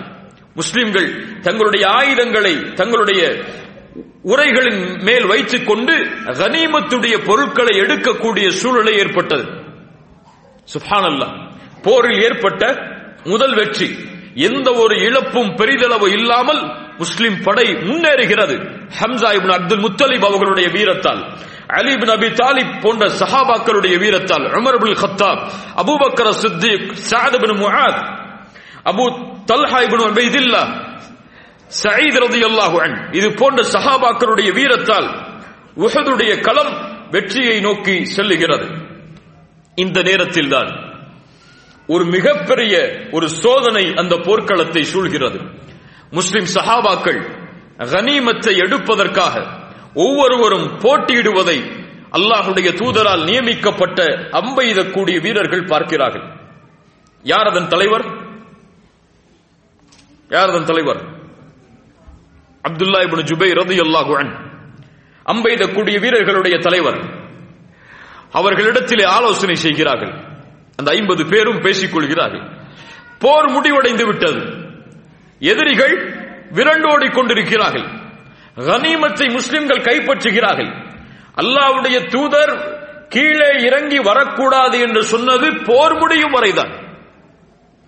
போரே இல்லை, கனிமத்துடைய பொருட்கள் கிடைக்கிறது, நாம் ஏன் இங்கே இருக்க வேண்டும், கிளம்பி செல்லுவோம். அப்துல்லா இப்னு ஜுபைர் ரலியல்லாஹு அன்ஹு அவர்கள் சொன்னார்கள், அனஸீதும் மா கால லக்கும் ரசூலுல்லாஹ், ரசூலுல்லாஹ் உங்களிடத்தில் என்ன சொன்னார்கள் என்று மறந்து விட்டீர்களா? ஏன் இப்படி பேசுகிறீர்கள் என்று அவர்களுக்கு ஆலோசனை சொல்கிறார். ஆனால் அதையும் புறக்கணித்து 50 சஹாபாக்களில் 40 சஹாபாக்கள் கீழே இறங்குகிறார்கள். அவ்வளவுதான். அல்லாஹ்வுடைய தூதர் முஹம்மது ரசூலுல்லாஹ் ஸல்லல்லாஹு அலைஹி வஸல்லம் அவர்களுடைய ஒரு கட்டளை மீறப்பட்டதால், ஒரு கட்டளை அவர்களுக்குள்ளேயே விளக்கம் கொடுத்து மீறப்பட்டதால் அல்லாஹ் தன் புறத்திலிருந்து வந்த உதவியை நிறுத்துகிறார். சுப்ஹானல்லாஹ். இப்ப இன்னைக்கு முஸ்லிம் சமூகம் அனுபவிக்கக்கூடிய சோதனைகள், சிரமங்கள், கஷ்டங்கள், இன்னல்கள், படுகின்ற வேதனைகள் எல்லாம் ஏன்? உஹதுடைய களத்தில் சஹாபாக்களில் சிலர் ரசூலுல்லாஹ்வுடைய அந்த வார்த்தைக்கு தாங்களாகவே சில விளக்கத்தை கொடுத்து ரசூலுல்லாஹ்வுடைய ஒரு கட்டளை மீறப்பட்டதால் அல்லாஹ்வுடைய ஒட்டுமொத்த உதவியும் அந்த போர்க்களத்திலிருந்து நிறுத்தப்பட்டதென்றால் தூதருடைய சுன்னாவை, தூதருடைய வார்த்தைகளை இந்த சமூகம் புறக்கணிக்கும் வரை வெற்றியை எதிர்பார்ப்பதெல்லாம் சாத்தியம் கிடையாது. காலித் பின் வலீத் திரும்பி செல்லக்கூடிய வழியிலேயே வேறு ஏதாவது வழி கிடைக்குமா என்று தேடுகிறார். அம்பெய்தக்கூடிய வீரர்கள் மலையிலிருந்து கீழே இறங்கி வருவதை பார்த்தவுடன் அறிந்து கொள்கிறார், வாய்ப்பு எமக்கு கிடைத்து விட்டது. மலைகளுக்கு பின்னால் தன்னுடைய படையை திருப்புகிறார். குதிரை படை வீரர்களை என்னோடு வாருங்கள் என்று அழைத்து அம்பெய்தக்கூடிய வீரர்கள் நின்ற மலைக்கு பின்னால் இருந்து மேலே ஏறி பின்னால் இருந்து வருகிறார். அப்துல்லா இப்னு ஜுபைர் திடுக்கிட்டு விடுகிறார். என்ன செய்வதென்று அறியாமல் திகைக்கிறார்கள். 9 பேர் தான், ஆனால் பெரும் எண்ணிக்கையுடைய படை தாக்க வருகிறது. என்ன செய்வதென்று தெரியாமல் திகைக்கிறார்கள். அந்த எல்லா சஹாபாக்களும் ஷஹீதாகிறார்கள். பின்னால் இருந்து படை வருகிறது, முன்னால் இருந்து படை ஓடி சென்ற படை திரும்புகிறது. முஸ்லிம்கள் ரெண்டுக்கும் நடுவுல யார் முஸ்லிம் யார் காஃபிர் என்ற அடையாளமே தெரியாத அளவிற்கு நிலைமை மாறுகிறது. முன்னாடி பிரிந்து பின்னாடி வந்தா யார் முஸ்லிம்னே தெரியல. 1000 சஹாபாக்களை யாருக்கு தெரியும்? 3000 எதிரிகள் உள்ள கலந்துட்டார். என்ன நிலைமை மாறுகிறது? ஆயிஷா ரலியல்லாஹு அன்ஹா சொல்கிறார்கள், உஹதுடைய களத்தில் ஹுதைஃபா ரலியல்லாஹு அன்ஹு அவர் தன்னுடைய தந்தையோடு சென்று கொண்டிருந்தார். அந்த நேரத்தில் இப்லீஸ் அறிவிப்பு கொடுத்தால் மக்களிடத்திலே, முஸ்லிம்களிடத்திலே வலதுபுறம் வருகிறார் இடதுபுறம் வருகிறார் என்று மக்களை குழப்பிக் கொண்டிருந்தான். ஹுதைஃபா ரலியல்லாஹு அன்ஹு தன்னுடைய தந்தையோடு பயணித்துக் கொண்டிருக்கும் பொழுது முஸ்லிம்கள் அவருடைய தந்தையை காஃபிர் என்று நினைத்து விட்டு போனார்கள். ஹுதைஃபா ரலியல்லாஹு அன்ஹு சொன்னார்கள், அபி அபி, அவரின் தந்தை என்று. அவர் முஸ்லிம் தான், ஆனால் யார் முஸ்லிம் யார் காஃபிர் என்று தெரியாமல் நிலைமை மாறியதால் ஹுதைஃபா அவர்களுடைய தந்தையை கொலை செய்வதற்காக முஸ்லிம்கள் முன்னேறுகிறார்கள். ஹுதைஃபா ரலியல்லாஹு அன்ஹு அழைப்பு கொடுக்கிறார்கள். ஆனால் தெரியாமல் முஸ்லிம்கள் ஹுதைஃபா ரலியல்லாஹு அன்ஹு அவர்களுடைய தந்தையை கொலை செய்து விடுகிறார்கள். முஸ்லிமை ஹுதைஃபா ரலியல்லாஹு அன்ஹு அவர்களை பார்த்து சொன்னார்கள், அல்லாஹ் உங்களை மன்னிக்கட்டும், நீங்கள் அறியாமல் செய்து விட்டீர்கள் என்று. யாரை கொலை செய்ததற்கு? நிலைமையை அறிந்து, இந்த சூழ்நிலை ஏற்படும் என்பதை அறிந்து, பரம்பரையாக ஒரு ஒட்டகம் தன்னுடைய தோட்டத்தில் வந்து தண்ணீர் குடித்தால், தண்ணீர் குடித்த காரணத்திற்காக பரம்பரையாக பகையை ஏற்படுத்திக் கொண்ட சமூகத்தில் பிறந்த ஒரு மனிதர் தந்தையை கொலை செய்கிறார்கள் கண்களுக்கு முன்னால். இருந்தாலும் சூழ்நிலையை கருத்தில் கொண்டு சொன்னார் ஹுதைஃபா ரலியல்லாஹு அன்ஹு, நீங்கள் அறியாமல் செய்து விட்டீர்கள், அல்லாஹ் உங்களுடைய பாவத்தை மன்னிக்கட்டும். ஆயிஷா ரலியல்லாஹு அன்ஹா சொன்னார்கள், ஹுதைஃபா மரணிக்கும் வரை நன்மையிலேயே தொடர்ந்திருந்தார். சாஹிபு சிர்ரின் நபி, ரசூலுல்லாஹ்வுடைய மறைவான ஞானத்தை அறிந்தவர் ஹுதைஃபா இப்னு யமான். அவ்வளவு சிறப்புகளை பெற்ற நபி தோழர் அல்லாஹ்வுடைய தூதர் ஸல்லல்லாஹு அலைஹி வஸல்லம் நிலைமையை அறிகிறார்கள். தன்னோடு இருந்த சஹாபாக்கள் அவர்களை பாதுகாப்போடு ஆக்கிக் கொண்டு அல்லாஹ்வுடைய தூதர் ஒரு மலை குன்றின் மீது ஏறி சொன்னார்கள், ஹலும்மு இலைய, என்னிடத்திலே எல்லோரும் ஒன்று சேருங்கள். ஆனால் ரசூலுல்லாஹ், அல்லாஹ்வுடைய ரசூல், என்னிடத்திலே ஒன்று சேருங்கள் என்று அல்லாஹ்வுடைய தூதர் ஸல்லல்லாஹு அலைஹி வஸல்லம் அழைக்கிறார்கள். ஆனால் அந்த அழைப்பு செவியெடுக்கக்கூடிய நிலைமையில் முஸ்லிம் படை இல்லை. யார் எங்கே இருக்கிறார்கள் என்று தெரியாமல் சிதறி கிடக்கிறது. ஒரு புறம் சஹாபாக்கள் ரசூலுல்லாஹ்வை தேடுகிறார்கள், இன்னொரு புறம் முஷ்ரிக்குகள் காஃபிர்கள் யார் என்று தெரியாமல் மிகப்பெரிய சண்டை நடந்து கொண்டிருக்கிறது. இழப்புகள் தொடங்குகிறது முஸ்லிம் படையில் மிகப்பெரிய இழப்பாக. ஹம்சா இப்னு அப்துல் முத்தலிப் போரில் வேகத்தோடு நுழைந்து கொண்டிருக்கிறார். ஹம்சா இப்னு அப்துல் முத்தலிபை கொலை செய்ய வேண்டும் என்று பணிக்கப்பட்ட வஹ்ஷி, ஜுபைர் இப்னுல் முத்இமுடைய அடிமை வஹ்ஷி, ஜுபைர் இப்னுல் முத்இம் ஹம்சாவை கொலை செய்தால் என்னை விடுதலை செய்வார் என்பதற்காக ஹம்சா எங்கே இருக்கிறார் என்று தேடிச் செல்கிறார். வஹ்ஷியே கூறுகிறார். பின்னால் இஸ்லாமை ஏற்றுக்கொண்டார். வஹ்ஷி சொல்லுகிறார், ஹம்சாவை தேடி உஹதுடைய களத்தில் பயணித்தேன். எங்கே பார்த்தாலும் ஹம்சா ரலியல்லாஹு அன்ஹு யாரை எதிர்க்கிறார்களோ அவர்களை கொலை செய்தார், அவர்களை வெட்டி சாய்த்தார். ஹம்சாவை நேரடியாக சந்திப்பதற்கு எனக்கு தைரியம் கிடையாது. மறைந்து மறைந்து மறைந்து ஒளிந்து ஒளிந்து ஹம்சாவை எப்படியாவது அம்பால் கொன்றுவிட வேண்டும் என்று தேடிக்கொண்டே இருந்தேன். ஒரு வாய்ப்பு கிடைத்தது. ஒருவரை எதிர்த்து ஹம்சா ரலியல்லாஹு அன்ஹு போராடி கொண்டிருக்கும் பொழுது ஒரு மரத்தின் பின்னால் இருந்து ஒரு அம்பை எடுத்து அவருடைய முதுகுப்புறத்திலே நான் எறிந்தேன். பின்னால் அவர் இருக்கிறார். முதுகுப்புறத்திலே எறிந்தேன். தொப்புளுக்கு கீழே உள்ள பகுதி வழியாக நுழைந்த அந்த அம்பு முன்னால் வழியாக வெளியே வந்தது. முதுகுக்கு பின்னால் நுழைந்து தொப்புளுக்கு கீழே இருந்து அந்த அம்பு வெளியே வந்தது. ஹம்சா ரலியல்லாஹு அன்ஹு என்னை திரும்பி பார்த்தார்கள். என்னை நோக்கி அவர்கள் ஆயுதத்தை ஏந்தி வந்தார்கள். ஆனால் வரக்கூடிய வழியிலேயே அவர்கள் கீழே விழுந்து மரணித்து விட்டார்கள். நான் அந்த அம்பை எடுத்து என்னுடைய கூடாரத்திலே நான் வந்துவிட்டேன். போர் செய்வது என்னுடைய நோக்கம் அல்ல. அந்த போர்க்களத்தில் ஹம்சா ரலியல்லாஹு அன்ஹு அவர்களை கொலை செய்ய வேண்டும் என்றுதான் நான் படிக்கப்பட்டேன். கொலை செய்தேன். மக்காவில் வந்ததற்கு பிறகு விடுதலை செய்யப்பட்டேன். ஹம்சா இப்னு அப்துல் முத்தலிப் கொலை செய்யப்படுகிறார், ஷஹீதாக்கப்படுகிறார். முஸ்அப் இப்னு உமைர் பொதுவாக கொடி கொடுக்கப்பட்டு குறைஷி படையின் தலைவராக இருந்தவர் ரசூலுல்லாவை பாதுகாப்பதற்காக முன்னேறுகிறார் கொடியை ஏந்திக் கொண்டு. அந்த கொடியை பார்த்தவுடன் குறைஷி காபிர்கள் முஸ்அப் இப்னு உமைரை நோக்கி விரைகிறார்கள். அவருடைய வலக்கரத்தில் வைக்கப்பட்டிருந்த கொடியை அவர்களுடைய கையோடு வெட்டி சாய்க்கிறார்கள். இடது கரத்திலே கொடியை மாற்றுகிறார், இடது கரத்தையும் வெட்டி சாய்க்கிறார்கள். கழுத்திலே கொடியை தன்னால் முடிந்த அளவு தாங்குகிறார், உடம்பையும் வெட்டுகிறார்கள். முஸ்அப் இப்னு உமைர் ரலியல்லாஹு அன்ஹு கீழே விழுகிறார்கள். ரசூலுல்லாஹி ஸல்லல்லாஹு அலைஹி வஸல்லம் தன்னுடைய நிலைமையை அறிவதற்காக குன்றின் மேல் ஏறி ஏறி முஸ்லிம் படையுடைய நிலைமையை பார்த்துக் கொண்டே இருக்கிறார்கள். முஸ்அப் இப்னு உமைர் கொல்லப்பட்டவுடன் சில மனிதர்கள் வதந்தியை கிளப்புகிறார்கள். ஏன்? அல்லாஹ்வுடைய தூதருடைய உருவம் முஸ்அப் இப்னு உமைருடைய உருவத்தை ஒற்றிருக்கும். முஸ்அப் இப்னு உமைருடைய உருவம் அல்லாஹ்வுடைய தூதரை போன்றே இருக்கும். அதை அறிந்தவுடன் குறைஷிகள் சிலர் அல்லாஹ்வுடைய தூதர் மரணித்து விட்டார்கள், நாங்கள் கொலை செய்து விட்டோம் மஅதல்லாஹ் என்று வதந்தியை கிளப்புகிறார்கள். முஸ்லிம் படை ஒரு மிகப்பெரிய சோகத்தில் சொல்கிறது. பெரும் பெரும் சஹாபாக்களுடைய மரணம், அல்லாஹ்வுடைய தூதர் மரணித்து விட்டார்கள் என்ற வதந்தி கேள்விப்படுகிறது. அனஸ் இப்னு நதர் ரலியல்லாஹு அன்ஹு, அனஸ் இப்னு நதர் ரலியல்லாஹு அன்ஹு யார் இவர்? அனஸ் இப்னு மாலிக் ரலியல்லாஹு அன்ஹு சொல்கிறார்கள், என்னுடைய சாட்சாவாகிய அனஸ் இப்னு நதர் பத்ருடைய போர்க்களத்தில் கலந்து கொள்ளக்கூடிய வாய்ப்பை அல்லாஹ் அவருக்கு கொடுக்கவில்லை. பத்ருடைய களம் முடிந்ததற்கு பிறகு அல்லாஹ்விடத்திலே சொன்னார், யா அல்லாஹ், எனக்கு நீ பத்ருடைய போர்க்களத்தில் கலந்து கொள்ளக்கூடிய வாய்ப்பை தரவில்லை, ஆனால் எதிரிகளை சந்திக்கக்கூடிய இன்னொரு வாய்ப்பை எனக்கு நீ ஏற்படுத்தினால் நீ பார்ப்பாய் நான் என்ன செய்வேன் என்று. யாரிடத்திலே பேசுகிறார்? அல்லாஹ்விடத்திலே. அல்லாஹ் உஹதுடைய களத்தில் கலந்து கொள்ளக்கூடிய வாய்ப்பை என் சாட்சாவாகிய அனஸ் இப்னு நதருக்கு அல்லாஹ் கொடுத்தான். அந்த நேரத்தில் அவர் போர்க்களத்திலே உள்ளே நுழைந்து வந்து கொண்டே இருந்தார். சஹாபாக்கள் சோகத்தில் மூழ்கி இருந்தார்கள். சஹாபாக்களை பார்த்து கேட்டார், ஏன் நீங்கள் இப்படி இருக்கிறீர்கள்? சஹாபாக்களில் சிலர் சொன்னார்கள், அல்லாஹ்வுடைய தூதர் மரணித்து விட்டார்கள் என்று.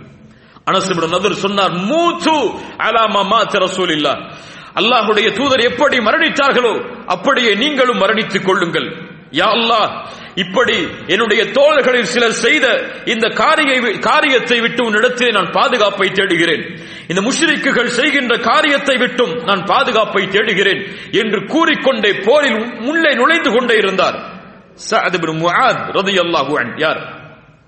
அன்சாரி தோழர்களுடைய தலைவர். அனஸ் இப்னு நதரை சந்திக்கிறார். சஅதை பார்த்து அனஸ் இப்னு நதர் சொன்னார்கள், யா சஅத் இப்னு முஆத், உனக்கு தெரியுமா, என் ரப்பின் மீது சத்தியமிட்டு சொல்கிறேன், இன்னி அஜிது ரீஹஹா மின் தூனி உஹத், சொர்க்கத்துடைய நறுமணத்தை நான் உஹதுடைய அடிவாளத்திலிருந்து நுகர்கிறேன். அனஸ் இப்னு நதர் சொல்லுகிறார். என்று கூறிக்கொண்டே போரில் உள்ளே நுழைந்தார். முடியும் வரை போராடினார். அவர் ஷஹீதானார். 70க்கும் மேற்பட்ட முன் உடம்புடைய காயங்களோடு அவருடைய உடம்பு கைப்பற்றப்பட்டது. யாருடைய உடம்பு என்று அடையாளம் காட்டப்பட முடியாமல் அனஸ் இப்னு நதருடைய உடம்பு சிதைக்கப்பட்டிருந்தது. ஒரு விரலில் இருக்கக்கூடிய சில அடையாளங்களை கொண்டு அனஸ் இப்னு நதுருடைய சகோதரி அவர்கள் சொன்னார்கள், போர் முடிந்ததற்கு பிறகு இவர் என் சகோதரன் அனஸ் இப்னு நதுர் என்று ரலியல்லாஹு அன்ஹு.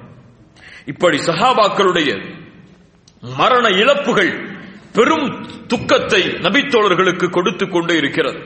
ரசூலுல்லாஹி ஸல்லல்லாஹு அலைஹி வஸல்லமுடைய நிலைமை என்ன? ரசூலுல்லாஹி ஸல்லல்லாஹு அலைஹி வஸல்லம் பாதுகாப்போடு 9 நபித்தோழர்களோடு கொஞ்சம் போரில் இருந்து போருடைய அந்த களத்தில் இருக்கக்கூடிய ஒரு மலை குன்றின் அருகிலே ஒதுங்கி இருக்கிறார்கள். 7 அன்சாரி தோழர்கள், 2 முஹாஜிர் தோழர்கள். யார் அந்த 2 முஹாஜிர் தோழர்கள்? சஅத் இப்னு அபி வக்காஸ் ரலியல்லாஹு அன்ஹு, தல்ஹா இப்னு உபைதில்லா ரலியல்லாஹு அன்ஹு. சொர்க்கத்திற்கு நற்செய்தி சொல்லப்பட்ட 2 நபி தோழர்கள், Saad ibn Abi Waqqas, Talha ibn Ubaidullah. இந்த 2 முஹாஜிர்கள் ஹிஜ்ரத் செய்து தன்னோடு வந்தவர்கள் மதீனாவாசிகள் 7 பேர். 9 பேரோடு அல்லாஹ்வுடைய தூதர் தனிமையில் இருந்து கொண்டிருக்கிறார்கள். அல்லாஹ்வுடைய தூதர் ஸல்லல்லாஹு அலைஹி வஸல்லம் அவர்கள் அந்த குன்றின் மேல் ஏறி முயற்சி செய்கிறார்கள் முஸ்லிம்களை அழைப்பதற்கு. ஆனால் முடியவில்லை. அல்லாஹ்வுடைய தூதரை தாக்க எதிரிகள் திரும்பிவிடக் கூடாது என்று இந்த 9 பேரும் அந்த போர்க்களத்தையே கண்காணித்துக் கொண்டிருக்கிறார்கள். ரசூலுல்லாஹ்வுடைய திசையை நோக்கி யாராவது திரும்பினால் அல்லாஹ்வுடைய தூதர் ஸல்லல்லாஹு அலைஹி வஸல்லம் சொன்னார்கள், யார் அவரை என்னிலிருந்து திருப்புகிறாரோ அவருக்கு அல்லாஹ் சொர்க்கத்தை வாக்களிக்கிறார். ஒரு அன்சாரி தோல் தல்ஹா இப்னு உபைதில்லா சொன்னார்கள், யா ரசூலல்லாஹ் நான் செல்லவா? தல்ஹா நீர். ஒரு அன்சாரி தோழர் முன்னால் சென்றார், மரணித்தார். இன்னொரு முறை சஹாபா முஹாஜிர்களில் அன்சாரி தோழர்களில் அல்லாஹ்வுடைய தூதர் மறுபடியும் சொன்னார்கள், இதோ மனிதன் என்னை திரும்பி பார்க்க வருகிறார், இவரை யார் திருப்புகிறாரோ அவருக்கு சொர்க்கம். இப்படியே தல்ஹா இப்னு அபி உபைதில்லா கேட்கிறார்கள், அல்லாஹ்வுடைய தூதரை நான் செல்லவா? ஸல்லல்லாஹு அலைஹி வஸல்லம் சொன்னார்கள், தல்ஹாவை பொறுமையோடு. அன்சாரி தோழர்கள் ஒவ்வொருவராக சென்று 7 அன்சாரி தோழர்களும் அல்லாஹ்வுடைய தூதரை பாதுகாப்பதற்காக மரணிக்கிறார்கள். மீதி இருப்பது யார்? 2 முஹாஜிர் தோழர்கள். அல்லாஹ்வுடைய தூதர் ஸல்லல்லாஹு அலைஹி வஸல்லம் அந்த 7 நபி தோழர்களும் மரணித்ததற்கு பிறகு சொன்னார்கள், நாம் நீதத்தோடு அவர்களிடத்திலே நடந்து கொள்ளவில்லை போலும் என்று. ஏன்? அன்சாரிகள் அவர்கள் எல்லோரும் ஷஹீதாக்கப்பட்டு விட்டார்கள். சஅத் பின் முஆத் அம்பை கீழே கிடைக்கக்கூடிய அம்பை எல்லாம் எடுத்து எடுத்து எதிரிகளை நோக்கி எரிந்து கொண்டே இருக்கிறார். ரசூலுல்லாஹ் சொன்னார்கள், அவரை எரி சஅத், அவரை எரி சஅத். அம்பு தீர்கிறது. ரசூலுல்லாஹி ஸல்லல்லாஹு அலைஹி வஸல்லம் அவர்களே அம்பை எடுத்து வருகிறார்கள். ஒரு அம்பை கொடுத்து சொன்னார்கள், யா சஅத், இதை கொண்டு நீ எரி, என் தாயும் தந்தையும் உனக்கு அர்ப்பணமாகட்டும். யார் சொன்னது? யார் சொன்னது? ரசூலுல்லாஹி ஸல்லல்லாஹு அலைஹி வஸல்லம். தாரீഖுடைய வரலாற்றிலேயே அல்லாஹ்வுடைய தூதர் ஒருவரை பார்த்து என் தாயும் தந்தையும் அர்ப்பணமாகட்டும் என்று சொன்னது யாரை பார்த்துதான்? சஅத் இப்னு அபி வக்காஸ் ரலியல்லாஹு அன்ஹு. சுப்ஹானல்லாஹ். தல்ஹா இப்னு உபைதில்லா அல்லாஹ்வுடைய தூதர் ஸல்லல்லாஹு அலைஹி வஸல்லம் ஒதுங்கி இருக்கக்கூடிய அந்த இடத்திலிருந்து கொஞ்சம் வெளியே வந்து எட்டி எட்டி பார்க்கும் பொழுதெல்லாம் சொன்னார்கள், யா ரசூலல்லாஹ், கொஞ்சம் அமருங்கள், நீங்கள் எதிரிகளுடைய அம்பால் நீங்கள் தாக்கப்படக்கூடும். அல்லாஹ்வுடைய தூதரை என்னுடைய முதுகுக்கு பின்னால் வாருங்கள், நெஞ்சுக்கு பின்னால் இருங்கள். நஹ்ரி தூன நஹ்ரிக யா ரசூலல்லாஹ், என்னுடைய நெஞ்சு இருக்கிறது உங்களுடைய நெஞ்சுக்கு பின்னால். எந்த அம்புகளும் வந்தாலும் நான் தாங்க தயார். அல்லாஹ்வுடைய தூதரே கையில் இருக்கக்கூடிய ஆயுதங்களை கொண்டு அம்புகளை தாங்குகிறார். அவரால் முடியவில்லை, ஆயுதங்கள் எல்லாம் கீழே விழுகிறது. கரங்களால் தாங்குகிறார், விரல்கள் துண்டிக்கப்படுகிறது, விரல்கள் துண்டிக்கப்படுகிறது. முடியவில்லை அவர்களால், அவர்களுடைய ஒட்டுமொத்த கரமும் செயலிழக்கிறது.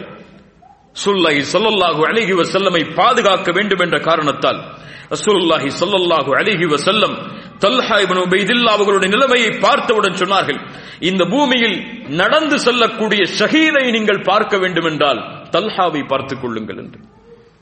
சுப்ஹானல்லாஹ்.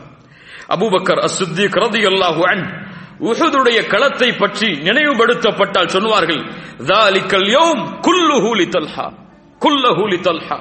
அந்த நாள் முழுவதும் தல்ஹாவுடைய நாள்தான். ரசூலுல்லாஹி ஸல்லல்லாஹு அலைஹி வஸல்லம் அவர்களை பாதுகாப்பதற்கு தல்ஹா இப்னு உபைதில்லா முழு உடம்பும் அம்பால் தாக்கப்படுகிறது. இருந்தாலும் உத்பா இப்னு அபி வக்காஸ் குறைஷி படையில் காஃபிராக இருக்கிறார். சஅத் இப்னு அபி வக்காஸ் உடைய சகோதரர் உத்பா இப்னு அபி வக்காஸ் என்ற காஃபிர் அல்லாஹ்வுடைய தூதரின் மீது அம்பை ஏதுகிறார், கல்லை எறிகிறார். அல்லாஹ்வுடைய தூதருடைய முகத்தில் அது பட்டு காயத்தை ஏற்படுத்துகிறது. முதல் காயம் உதட்டின் அருகிலே அம்பு துளைக்கப்பட்டு கல் எறியப்பட்டு ஒரு பல் உடைகிறது. அல்லாஹ்வுடைய தூதர் ஸல்லல்லாஹு அலைஹி வஸல்லம் அவர்களுக்கு அப்துல்லா இப்னு கமியா என்ற ஒரு காஃபிர் அல்லாஹ்வுடைய தூதர் ஸல்லல்லாஹு அலைஹி வஸல்லம் இருக்கின்ற இடத்தை அடைந்து வாளை கொண்டு அல்லாஹ்வுடைய தூதரை தாக்குவதற்கு முற்படுகிறார். தல்ஹா இப்னு உபைதுல்லாஹ் தன்னால் இருந்த கவசத்தால் அதை தடுக்கிறார். இருந்தாலும் அல்லாஹ்வுடைய தூதர் ஸல்லல்லாஹு அலைஹி வஸல்லம் அவர்களை அந்த கவசம் முழுவதுமாக பாதுகாக்க முடியாமல் அல்லாஹ்வுடைய தூதர் ஸல்லல்லாஹு அலைஹி வஸல்லம் அணிந்திருந்த கவச ஆடையில் பட்டு அதில் இருந்த 2 முள் அல்லாஹ்வுடைய தூதருடைய 2 கன்னத்திலும் பதிகிறது. சுப்ஹானல்லாஹ். ரசூலுல்லாஹி ஸல்லல்லாஹு அலைஹி வஸல்லமுடைய பல் உடைக்கப்படுகிறது. 2 கன்னங்களும் அந்த கவச ஆடையில் இருந்த அந்த முட்களால் துளைக்கப்படுகிறது. முகமெல்லாம் ரசூலுல்லாஹி ஸல்லல்லாஹு அலைஹி வஸல்லம் அவர்களுக்கு இரத்தத்தால் சூழப்படுகிறது. ரசூலுல்லாஹி ஸல்லல்லாஹு அலைஹி வஸல்லம் முகத்தில் வேதனை தாங்க முடியாமல் சொன்னார்கள், ரசூலுல்லாஹ்வுடைய முகத்தில் இரத்தக்கரையை ஏற்படுத்தி இவர்களுக்கு அல்லாஹ் வெற்றியை அளிப்பானா? அல்லாஹ் சூரத்துல் ஆல இம்ரானுடைய 128வது வசனத்தை உடனடியாக இறக்குகிறான். லைஸ லக மினல் அம்ரி ஷை. நபியே, இதை குறித்து பேசுவதற்கு உங்களுக்கு எந்த தகுதியும் இல்லை. அல்லாஹ் நாடினால் அவர்களை மன்னிப்பான், அல்லாஹ் நாடினால் அவர்களை தண்டிப்பான். அல்லாஹ் நாடினால் வெற்றி, அல்லாஹ் நாடினால் தோல்வி. நபியின் முகத்தை காயப்படுத்தியதால் எல்லாம் அல்லாஹ் அவர்களை இப்படி தண்டிக்க மாட்டான் என்று அல்லாஹ் ரப்புல் ஆலமீன் வசனத்தை இறக்குகிறான். ரசூலுல்லாஹி ஸல்லல்லாஹு அலைஹி வஸல்லம் தங்களுடைய நிலைமையை கட்டுப்பாட்டில் கொண்டு வந்து சொன்னார்கள், யா அல்லாஹ், இந்த மக்களை நீ மன்னித்து விடு யா அல்லாஹ், அறியாமல் இவர்கள் செய்து விட்டார்கள் இந்த பாவத்தை. யா அல்லாஹ், என்னுடைய சமூகத்தை மன்னித்து விடு, ஃபஇன்னஹும் லா யஅலமூன், அவர்கள் அறியாதவர்கள் யா அல்லாஹ். இந்த அல்லாஹ்விடத்திலே பாதுகாப்பை தேடிக்கொண்டே இருந்தார்கள். முஸ்லிம் படை நிலை கொள்கிறது. காஃபிர்கள் வெற்றியுடைய விளிம்பை நோக்கி வந்து கொண்டே இருக்கிறார்கள். அல்லாஹ் ரப்புல் ஆலமீன் ரசூலுல்லாஹி ஸல்லல்லாஹு அலைஹி வஸல்லமுடைய பிரார்த்தனையால் மீண்டும் அந்த வெற்றியை கொண்டு வருவதற்கு அல்லாஹ் அனுமதி அளிக்கிறான். Talha ibn Ubaidullah, Saad ibn Abi Waqqas ரலியல்லாஹு அன்ஹு அவர்கள் சொன்னார்கள், அல்லாஹ்வுடைய தூதர் ஸல்லல்லாஹு அலைஹி வஸல்லம் இந்த நிலைமையில் இருந்த பொழுது அவர்களோடு 2 வெள்ளை ஆடைகளை உடுத்துக்கொண்டு நாங்கள் இதுவரை பார்த்திராத சில மனிதர்கள் அல்லாஹ்வுடைய தூதரை பாதுகாப்பதற்கு போராடி கொண்டிருந்தார்கள்.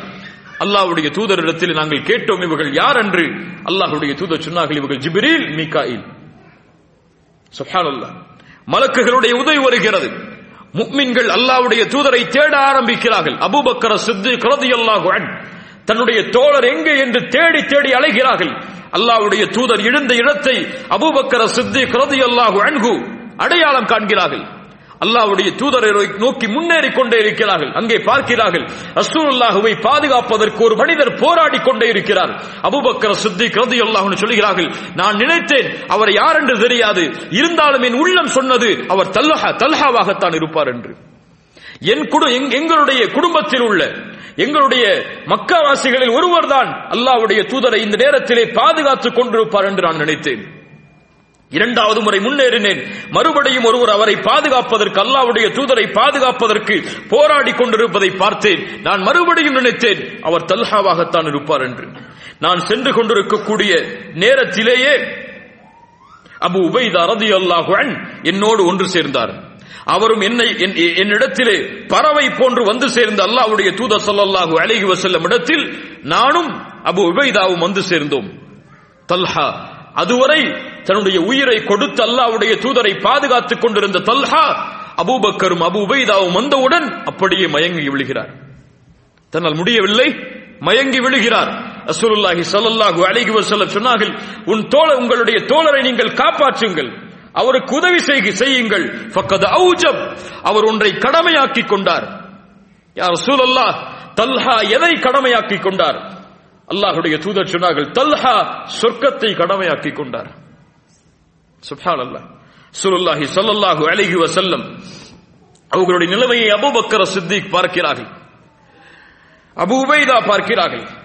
அல்லாஹ்வுடைய தூதருடைய முகத்தில் மாட்டியிருந்த அந்த 2 முற்களையும் எடுப்பதற்கு அபூபக்கர் சித்திக் தயாராகும் பொழுது அபு உபைதா சொன்னார்கள், யா அபூபக்கர், எனக்கு இந்த வாய்ப்பை கொடுப்பாயா, எனக்கு இந்த வாய்ப்பை கொடுப்பாயா?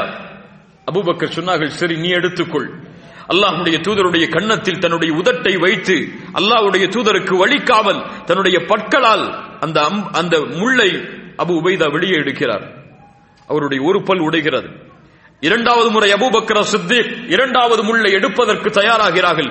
அபு உபைதா சொன்னார்கள், யா அபா பக்கர், இந்த வாய்ப்பையும் எனக்கு கொடுப்பாயா, அல்லாஹ் உனக்கு அருள் செய்யட்டும். அபூபக்கர் சொன்னார்கள், சரி எடுத்துக்கொள். இரண்டாவது முள்ளையும் அபு உபைதா எடுக்கிறார். அவருடைய இன்னொரு பல் உழைகிறது. அல்லாஹ்வுடைய தூதர் ஸல்லல்லாஹு அலைஹி வஸல்லம் மறுபடியும் சொன்னார்கள், உங்களுடைய தோழரை நீங்கள் பாதுகாருங்கள், அவர் ஒன்றை கடமையாக்கிக் கொண்டார் என்று. யார்? அபு தல்ஹா ரலியல்லாஹு அன்ஹு அவர்களுக்கு அபூபக்கர் சித்திக் அவர்களும் அபு உபைதாவும் கொஞ்சம் காயத்தை ஆற்றுவதற்கு மருந்தை இடுகிறார்கள். அபு உபைதா மீண்டும் எழுந்து வந்து அல்லாஹ்வுடைய தூதரை பாதுகாக்க நின்று விடுகிறார். கைகள் எல்லாம் தளர்ந்து விட்டது. கைகளில் உள்ள விரல்கள் எல்லாம் துண்டிக்கப்பட்டு விட்டது. அந்த விரல் துண்டிக்கப்படும் பொழுது அபு உபைதா சொன்னா ஹஸ் அல்லது ஹிஸ், வழியால் சொல்லக்கூடிய வார்த்தை. அல்லாஹ்வுடைய தூதர் ஸல்லல்லாஹு அலைஹி வஸல்லம் சொன்னார்கள், யா அபா தல்ஹா இப்னு உபைதில்லா அவர்கள் விரல் துண்டிக்கப்படும் பொழுது ஹஸ் என்று சொன்னார்கள். ரசூலுல்லாஹி ஸல்லல்லாஹு அலைஹி வஸல்லம் சொன்னார்கள், நீ பிஸ்மில்லா என்று சொல்லி இருந்தால் மலக்குகள் இந்த இடத்தை விட்டு உன்னை உயர்த்தி இருப்பார்கள் மேலே என்று. சுப்ஹானல்லாஹ், அவ்வளவு சிறப்புகளை பெற்ற தல்ஹா இப்னு உபைதில்லா அல்லாஹ்வுடைய தூதரை பாதுகாப்பதற்கு போராடுகிறார். அபூபக்கரும் அபு உபைதாவும் அந்த இடத்திலே வந்தவுடன் பெரும் சஹாபாக்கள் அங்கே வந்து சேர்க்கிறார்கள். அலி இப்னு அபி தாலிப் ரலியல்லாஹு அன்ஹு, கதாதா ரலியல்லாஹு அன்ஹு அவர்கள் எல்லோரும் வந்து சேர்க்கிறார்கள். கதாதா ரலியல்லாஹு அன்ஹு அல்லாஹ்வுடைய தூதரை பாதுகாப்பதற்காக முன்னால் இருக்கும் பொழுது ஒரு அம்பு கதாதா ரலியல்லாஹு அன்ஹு அவர்களுடைய கண்ணை துளைக்கிறது. கண் உள்ளே அம்பு செல்கிறது. ரசூலுல்லாஹி ஸல்லல்லாஹு அலைஹி வஸல்லம் கதாதா ரலியல்லாஹு அன்ஹு அவர்களுடைய கண்ணில் அம்பு துளைத்தவுடன் அழ ஆரம்பிக்கிறார்கள். கதாதாவுடைய அந்த அம்பை எடுத்து அல்லாஹ்விடத்திலே பிரார்த்தனை செய்கிறார்கள், யா அல்லாஹ் இந்த கண்ணை குணப்படுத்துவருக்கு. அல்லாஹ் அதை குணப்படுத்துகிறான். சுப்ஹானல்லாஹ், இப்படி பெரும் இழப்புகளோடு உஹதுடைய களம் நடந்து கொண்டிருக்கிறது. உபை இப்னு கலஃப் குறைஷி படையில் குறைஷிகளுடைய தலைவர்களில் ஒருவன் ரசூலுல்லாஹி ஸல்லல்லாஹு அலைஹி வஸல்லமை தேடி முன் வருகிறான். அல்லாஹ்வுடைய தூதர் ஸல்லல்லாஹு அலைஹி வஸல்லமை பார்த்து விட்டான். கேட்கிறான், எங்கே முஹம்மது? அவர் வெற்றி பெற்றால் நான் வெற்றி பெற முடியாது, அவர் அழிந்தால் அவர் அழிந்தே ஆக வேண்டும் என்று முன்னால் வருகிறான். சஹாபாக்களில் சிலர் கேட்டார்கள், யா ரசூலல்லாஹ் அவரை நாங்கள் தாக்கட்டுமா? அல்லாஹ்வுடைய தூதர் சொன்னார்கள், அவரை வரவிடுங்கள் என்று. வரவிட்டு அல்லாஹ்வுடைய தூதர் ஒரு ஈட்டியை எடுத்து அவனை நோக்கி எறிந்தார்கள். அவனுடைய உடம்பில் அது படாமல் அவனுடைய கழுத்து பகுதியை கொஞ்சம் உராசி சென்றது. ஒரு சின்ன காயம் ஏற்பட்டது. அது பட்டவுடன் பதறிக்கொண்டு குறைஷிகளிடத்திலே ஓடி சென்றான். முஹம்மது என்னை கொன்று விட்டார் என்று. குறைஷிகள் சொன்னார்கள், சின்ன காயம் தானப்பா, ஏன் இப்படி இதற்கு கதறுகிறாய்? அவர் என்னிடத்திலே சொன்னார், ஒரு நேரத்தில் உன்னை நான் கொலை செய்தே தீருவேன் என்று போர்க்களத்தில். இப்போது அது நடந்து விட்டது. அவர் என் மீது துப்பி இருந்தால் கூட நான் செத்திருப்பேன். அதே வேதனையில் மக்காவிற்கு செல்லக்கூடிய வழியில் உபை இப்னு கலஃப் கொல்லப்படுகிறான். சுப்ஹானல்லாஹ், இப்படி குறைஷிகள் வெற்றியுடைய விளிம்பில் வருகிறார்கள். முஸ்லிம் படை பின்னால் ஓட ஆரம்பிக்கிறது. கிடைக்கின்ற உடம்புகளை எல்லாம், வெட்டி சாய்க்கப்பட்ட முஸ்லிம்களை எல்லாம் குறைஷி காபிர்கள் சல்லடையாக்குகிறார்கள். போர்க்களத்தில் கொல்லப்பட்டதற்கு பிறகும் உடம்புகளை வெட்டி சாய்க்கிறார்கள். கைகள், கால்கள், தலைகள் என துண்டு துண்டாக வெட்டப்படுகிறது உடம்புகள், முஸ்லிம்களுடைய உடம்புகள். ஹம்சா இப்னு அப்துல் முத்தலிப் ரலியல்லாஹு அன்ஹு அவர்களுடைய உடம்பை ஹிந்த் அபூ சுஃபியானுடைய மனைவி வயிற்றை பிளந்து ஈரலை எடுத்து கடித்து துப்புகிறார். இன்னும் சில ரிவாயத்தில் அவருடைய மர்மஸ்தானம் அறுக்கப்படுகிறது. இன்னும் சில ரிவாயத்தில் குடலை எடுத்து மாலையாக ஹிந்த் அணிந்து கொள்கிறாள். ஹம்சா இப்னு அப்துல் முத்தலிப் ரலியல்லாஹு அன்ஹு. இப்படி சஹாபாக்களுடைய உடம்புகள் எல்லாம் சல்லடையாக்கப்படுகிறது, சிதைக்கப்படுகிறது. அபூ சுஃபியான் வெற்றியின் விளிம்பில் வந்துவிட்டோம் என்ற ஒரு பேராசையில் அல்லாஹ்வுடைய தூதர் ஸல்லல்லாஹு அலைஹி வஸல்லமை தேடி அலைகிறார். ஐன முஹம்மத், ஐன அபூபக்கர், ஐன உமர்? எங்கே முஹம்மத், எங்கே அபூபக்கர், எங்கே உமர்? ஸல்லல்லாஹு அலைஹி வஸல்லம் சொன்னார்கள், அவனுக்கு நீங்கள் பதிலளிக்காதீர்கள். அதற்கு பிறகு சொன்னான், ஹுபுல் என்ற சிலை உயர்ந்து விட்டது, ஹுபுல் உயர்ந்து விட்டது. ரசூலுல்லாஹி ஸல்லல்லாஹு அலைஹி வஸல்லம் சொன்னார்கள், நீங்கள் அவனுக்கு பதிலளிக்க கூடாதா? யா ரசூலுல்லாஹ், என்ன பதிலளிப்பது? சொல்லுங்கள், அல்லாஹு அஅலா வ அஜல், அல்லாஹ் தான் உயர்ந்தவன் என்று சொல்லுங்கள். சஹாபாக்கள் சொன்னார்கள், அல்லாஹு அஅலா, அல்லாஹ் தான் உயர்ந்தவன். அபூ சுஃபியான் மறுபடியும் சொன்னான், உஸ்ஸா லா துஸ்ஸா, உஸ்ஸா எங்களிடத்திலே இருக்கிறது, உஸ்ஸா என்ற சிலை எங்களிடத்திலே இருக்கிறது, உங்களிடத்திலே உஸ்ஸா இல்லை. ரசூலுல்லாஹி ஸல்லல்லாஹு அலைஹி வஸல்லம் சொன்னார்கள், நீங்கள் அவனுக்கு பதிலளிக்க கூடாதா? யா ரசூலுல்லாஹ், எப்படி பதிலளிப்பது? அல்லாஹு மௌலானா வலா மௌலா லக்கும், அல்லாஹ்வே எங்களுக்கு பொறுப்பாளன், உங்களுக்கு பொறுப்பாளன் இல்லை என்று சொல்லுங்கள். சஹாபாக்கள் சொன்னார்கள், அல்லாஹு மௌலானா வலா மௌலா லக்கும். அபூ சுஃபியான் அந்த இடத்தில் இருந்து வெற்றியின் நிம்மதியோடு திரும்பி செல்கிறார். ரசூலுல்லாஹி ஸல்லல்லாஹு அலைஹி வஸல்லம் சஹாபாக்களுடைய நிலைமையை அறிந்து எதிரிகள் சென்றதற்கு பிறகு கொஞ்சம் கீழே இறங்கி வருகிறார்கள். ஒவ்வொரு நபித்தோழரையும் பெயரிட்டு அழைத்து அல்லாஹ்வுடைய தூதர் சொன்னார்கள், அவரை தேடுங்கள், எங்கே அவர்? குறிப்பாக கேட்டார்கள், சஅத் இப்னு ரபீ எங்கே? சஅத் இப்னு ரபீ எங்கே? ஸைத் இப்னு சாபித்தை அனுப்பினார்கள், யா ஸைத், சஅதை தேடி வா, அவர் எங்கே இருந்தாலும் அவருக்கு என் சலாமை எடுத்துச் சொல். சுப்ஹானல்லாஹ். ரசூலுல்லாஹி ஸல்லல்லாஹு அலைஹி வஸல்லம் அவர்கள் சஅத் ரலியல்லாஹு அன்ஹு, சஅத் இப்னு ரபீ மீது வைத்திருந்த பாசம்.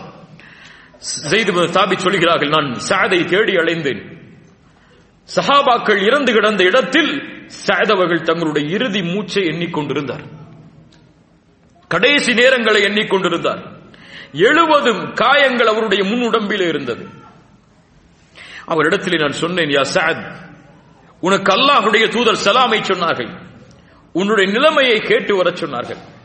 சஅத் ரலியல்லாஹு அன்ஹு சொன்னார்கள், அல்லாஹ்வுடைய தூதருக்கு என் சலாமை நீங்கள் எடுத்துச் சொல்லுங்கள், நான் சொர்க்கத்தின் நறுமணத்தை நுகர்ந்து கொண்டிருக்கிறேன் என்பதையும் சொல்லுங்கள். எந்த நேரம்? எந்த நேரம்? மரணிக்க போகின்ற நேரம். அல்லாஹு அக்பர். சொர்க்கத்தின் நறுமணத்தை நுகர்ந்து கொண்டிருக்கிறேன் என்ற செய்தியும் எடுத்துச் சொல்லுங்கள்.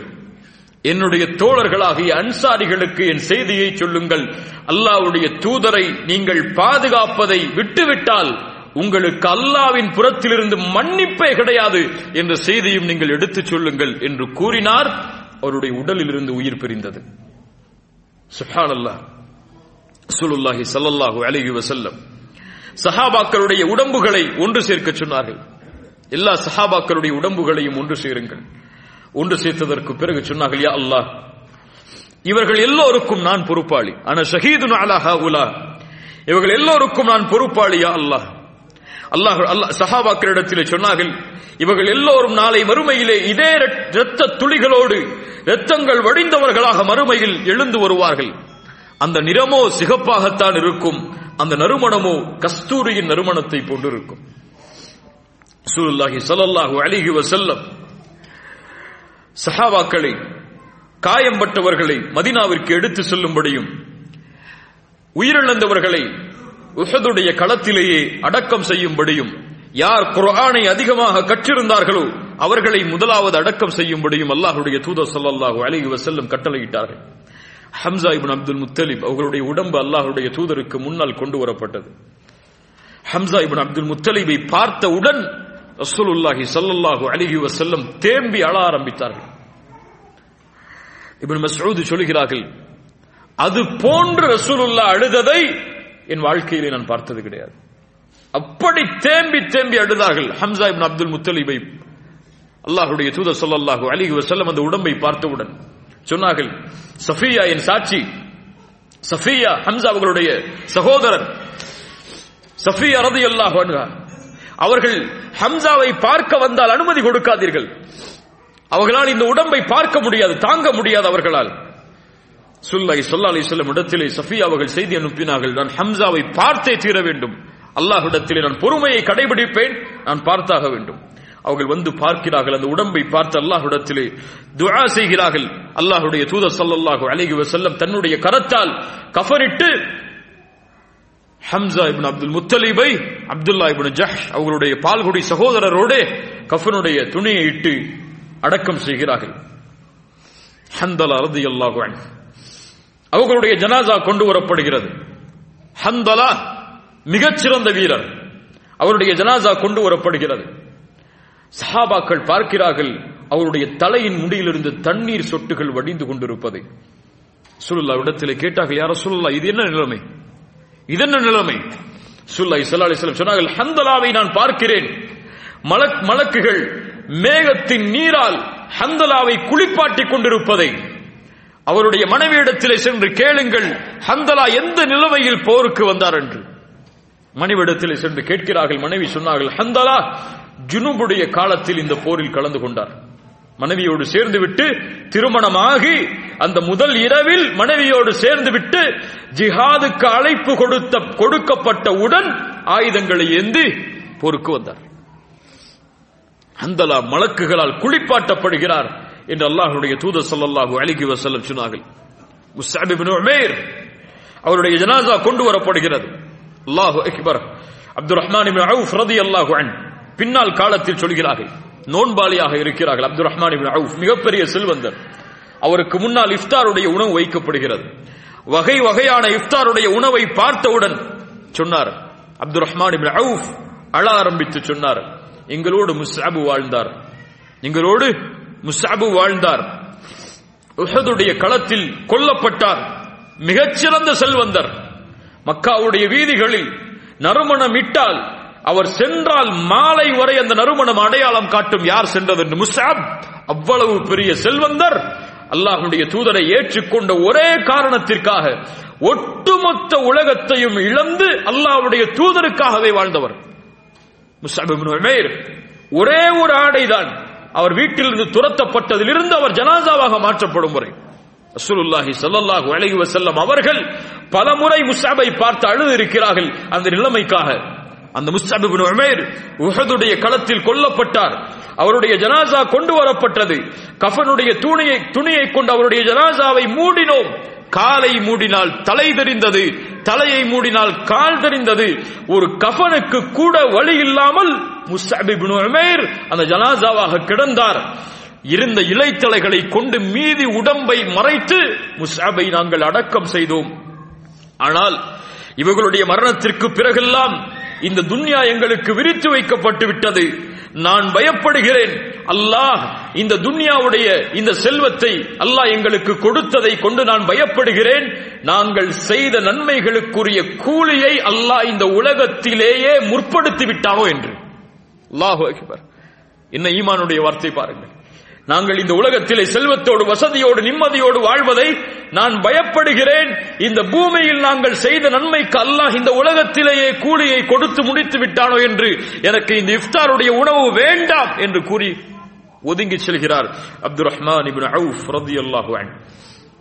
அல்லாஹ்வுடைய தூதர் ஸல்லல்லாஹு அலைஹி வஸல்லம் உஹதுடைய களத்தில் இறந்த அத்துணை சஹாபாக்களுக்காகவும் அல்லாஹ்விடத்திலே பாவ மன்னிப்பை தேடுகிறார்கள்.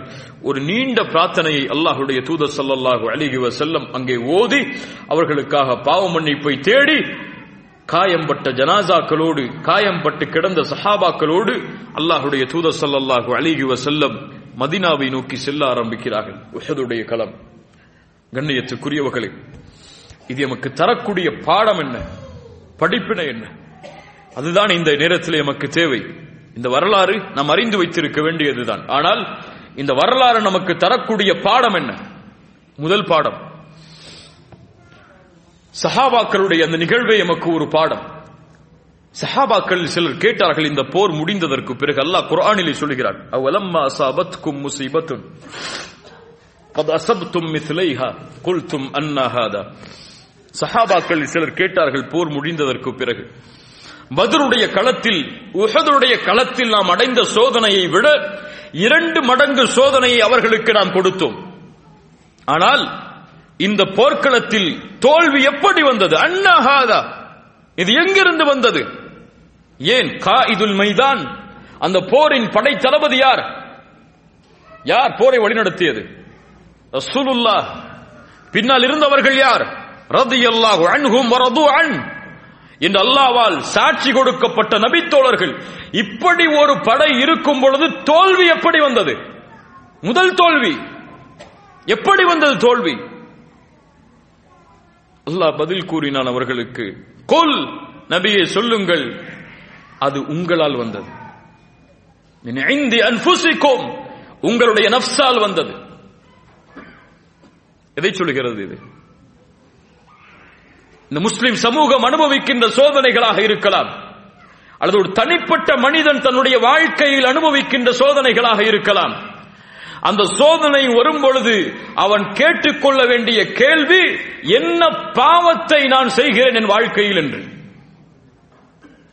செல்வத்தில் சோதனை வருகிறதா? குடும்பத்தில் சோதனை வருகிறதா? வாழ்க்கையில் சோதனை வருகிறதா? நோயால், இழப்பால் உங்களுடைய வாழ்க்கை முழுவதும் சூழ்கிறதா? முஸ்லிம் சமூகம் வெற்றியை இழந்து தவிக்கிறதா? இதுவெல்லாம் அல்லாஹ்வுடைய சோதனைகள் என்று வெறும் வார்த்தையை கூறுவதை விட முதலில் ஒரு முஃமின், ஒரு முஸ்லிம் கேட்டுக்கொள்ள வேண்டிய கேள்வி, என்ன பாவம் உன் வாழ்க்கையில் இருக்கிறது? அல்லாஹ் ரப்புல் ஆலமீன் ஒரு மனிதனுக்கு கொடிய சோதனைகளை கொடுப்பதில்லை அவனுடைய கரம் சம்பாதிக்கும் பாவத்தாலே தவிர. வஹரல் ஃபஸாது ஃபில் பர்ரி வல் பஹர் பிமா கஸபத் ஐதின் நாஸ். நிலத்திலும் கடல்களிலும் குழப்பங்கள் பரவும், ஏன்? அவர்களுடைய கரங்கள் சம்பாதித்த பாவத்தால். ஒரு நோய் வருது, பொருளாதாரத்தில் பிரச்சனை வருது, குடும்பத்தில் பிரச்சனை வருது, அல்லது ஒரு வாகனத்தில் விபத்து ஏற்படுது. இப்படி பெரும்பெரும் சோதனைகளை வாழ்க்கையில் சந்திக்க வேண்டிய நேரம் வந்தால் முதலில் அவர் தன்னை கேட்கணும், அல்லாஹ்வுடைய கட்டளைக்கு ஏதாவது நான் மாறு செய்றேனா? ரசூலுல்லாஹ்வுடைய கட்டளைக்கு நான் ஏதாவது மாறு செய்றேனா? என் வாழ்க்கையில ஏதாவது பாவம் இருக்கா? தொழுகையை விடுறனா? இந்த வருஷம் ஜக்காத்தை கொடுத்தனா? வட்டியை விட்டு விலகி இருக்கிறனா? பொய் சொல்றனா? புறம் பேசுறனா? என்ற பாவங்களைத்தான் அவன் முதலிலே என்ன வேண்டுமே தவிர என்ன சொல்லிடக்கூடாது, அல்லாஹ் நான் வந்துச்சுன்னு சொல்லிடக்கூடாது. அதுதான் அல்லாஹ்வுடைய நாட்டம்தான். அந்த நாட்டத்தை எது கொண்டு வந்தது என்பதை அவன் முதலில் சிந்திக்க வேண்டும். ஏன்? உஹதுடைய களத்துடைய ஒட்டுமொத்த இந்த சோதனைக்கும் காரணம் ஒரு அல்லாஹ்வுடைய தூதருடைய வார்த்தை மீறப்பட்டதுதான். இரண்டாவது, இந்த சஹாபாக்களுடைய அர்ப்பணிப்பு இந்த போர்க்களத்தில் சுப்ஹானல்லாஹ் வார்த்தைகளால் வர்ணித்து விட முடியாது. இது எந்த நேரத்தில் உஹதுடைய போர்க்களத்தை பொறுத்தவரை வரலாற்றின் அடிப்படையில் அதை தொகுப்பது கொஞ்சம் சிரமம். எது எப்போது நடந்தது என்று தெரியாது. ஏனென்றால் சோகமான நிகழ்வுகள் அதிகமாக பதியப்படவில்லை. ஆனால் இந்த போர்க்களத்திலே சஹாபாக்கள் செய்த தியாகம் சாதாரணமானது கிடையாது. Talha ibn Ubaidullah, Saad ibn Abi Waqqas, Hamza ibn Abdul Muttalib, Hanzala, Musab ibn Umair அவர்கள் இந்த தீனுக்காக தங்களுடைய உயிரை, அல்லாஹ்வுடைய தூதருடைய உயிரை பாதுகாப்பதற்காக அர்ப்பணித்த அந்த உயிருடைய மதிப்பு சாதாரணமானது கிடையாது. அவர்கள் அர்ப்பணித்தார்கள் இந்த தீனை நிலைபெற செய்ய வேண்டும் என்பதற்காக, ரசூலுல்லாவை பாதுகாக்க வேண்டும் என்பதற்காக. அந்த மரண நேரத்தில் கூட சஅத் இப்னு ரபீஅ என்ன சொன்னார்? அன்சாரிகளுக்கு செய்தியை சொல்லுங்கள், அன்சாரிகளுக்கு செய்தியை சொல்லுங்கள், தூதரை பாதுகாப்பதை அவர்கள் தவற விட்டு விட்டால் அல்லாஹ்வின் புறத்திலிருந்து மன்னிப்பே கிடையாது என்பதை. மரண நேரத்தில் கூட என்ன நினைத்தார்கள் அவர்கள்? ஆனால் நாம் ரசூலுல்லாஹி ஸல்லல்லாஹு அலைஹி வஸல்லம் அவர்களுடைய இந்த வரலாறு எத்தனை பேருக்கு தெரியும்? எத்தனை பேருக்கு தெரியும்? இங்கே வந்திருக்கக்கூடிய பலருக்கு இல்ல மாஷா அல்லாஹ், அல்லாஹ் பாதுகாத்தவர்களை தவிர ஒரு கேள்வி கேட்டால் பதில் தெரியாது. என்ன கேள்வி தெரியுமா? ரசூலுல்லாஹ்வுடைய மனைவிமார்களுடைய பெயரை சொல்லுங்கள் என்று கேட்டால். கேட்கவா? எத்தனை பேருக்கு தெரியும்? கொஞ்சம் கையை உயர்த்துங்க. ரசூலுல்லாஹ்வுடைய மனைவிமார்களுடைய பெயர் எத்தனை? சரிங்க. ரசூலுல்லாஹ்வுடைய பிள்ளைகளுடைய பெயர் எத்தனை?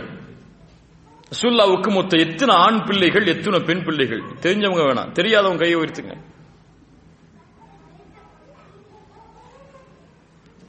நமக்குள்ளதான் இருக்கிறோம். நம்ம நிலைமையை நம்ம தெரிஞ்சுக்கணும். முதல்ல நம்ம தவறுல இருக்கிறோம்னு தெரியாம திருந்த முடியாது. இல்ல, நன்மையிலே இருக்கிறோம்னு நினைச்சா. ரசூலுல்லாஹ்வுடைய பிள்ளைகளுடைய பெயர் தெரியாது, ரசூலுல்லாஹ்வுடைய மனைவிமார்களுடைய பெயர் தெரியாது.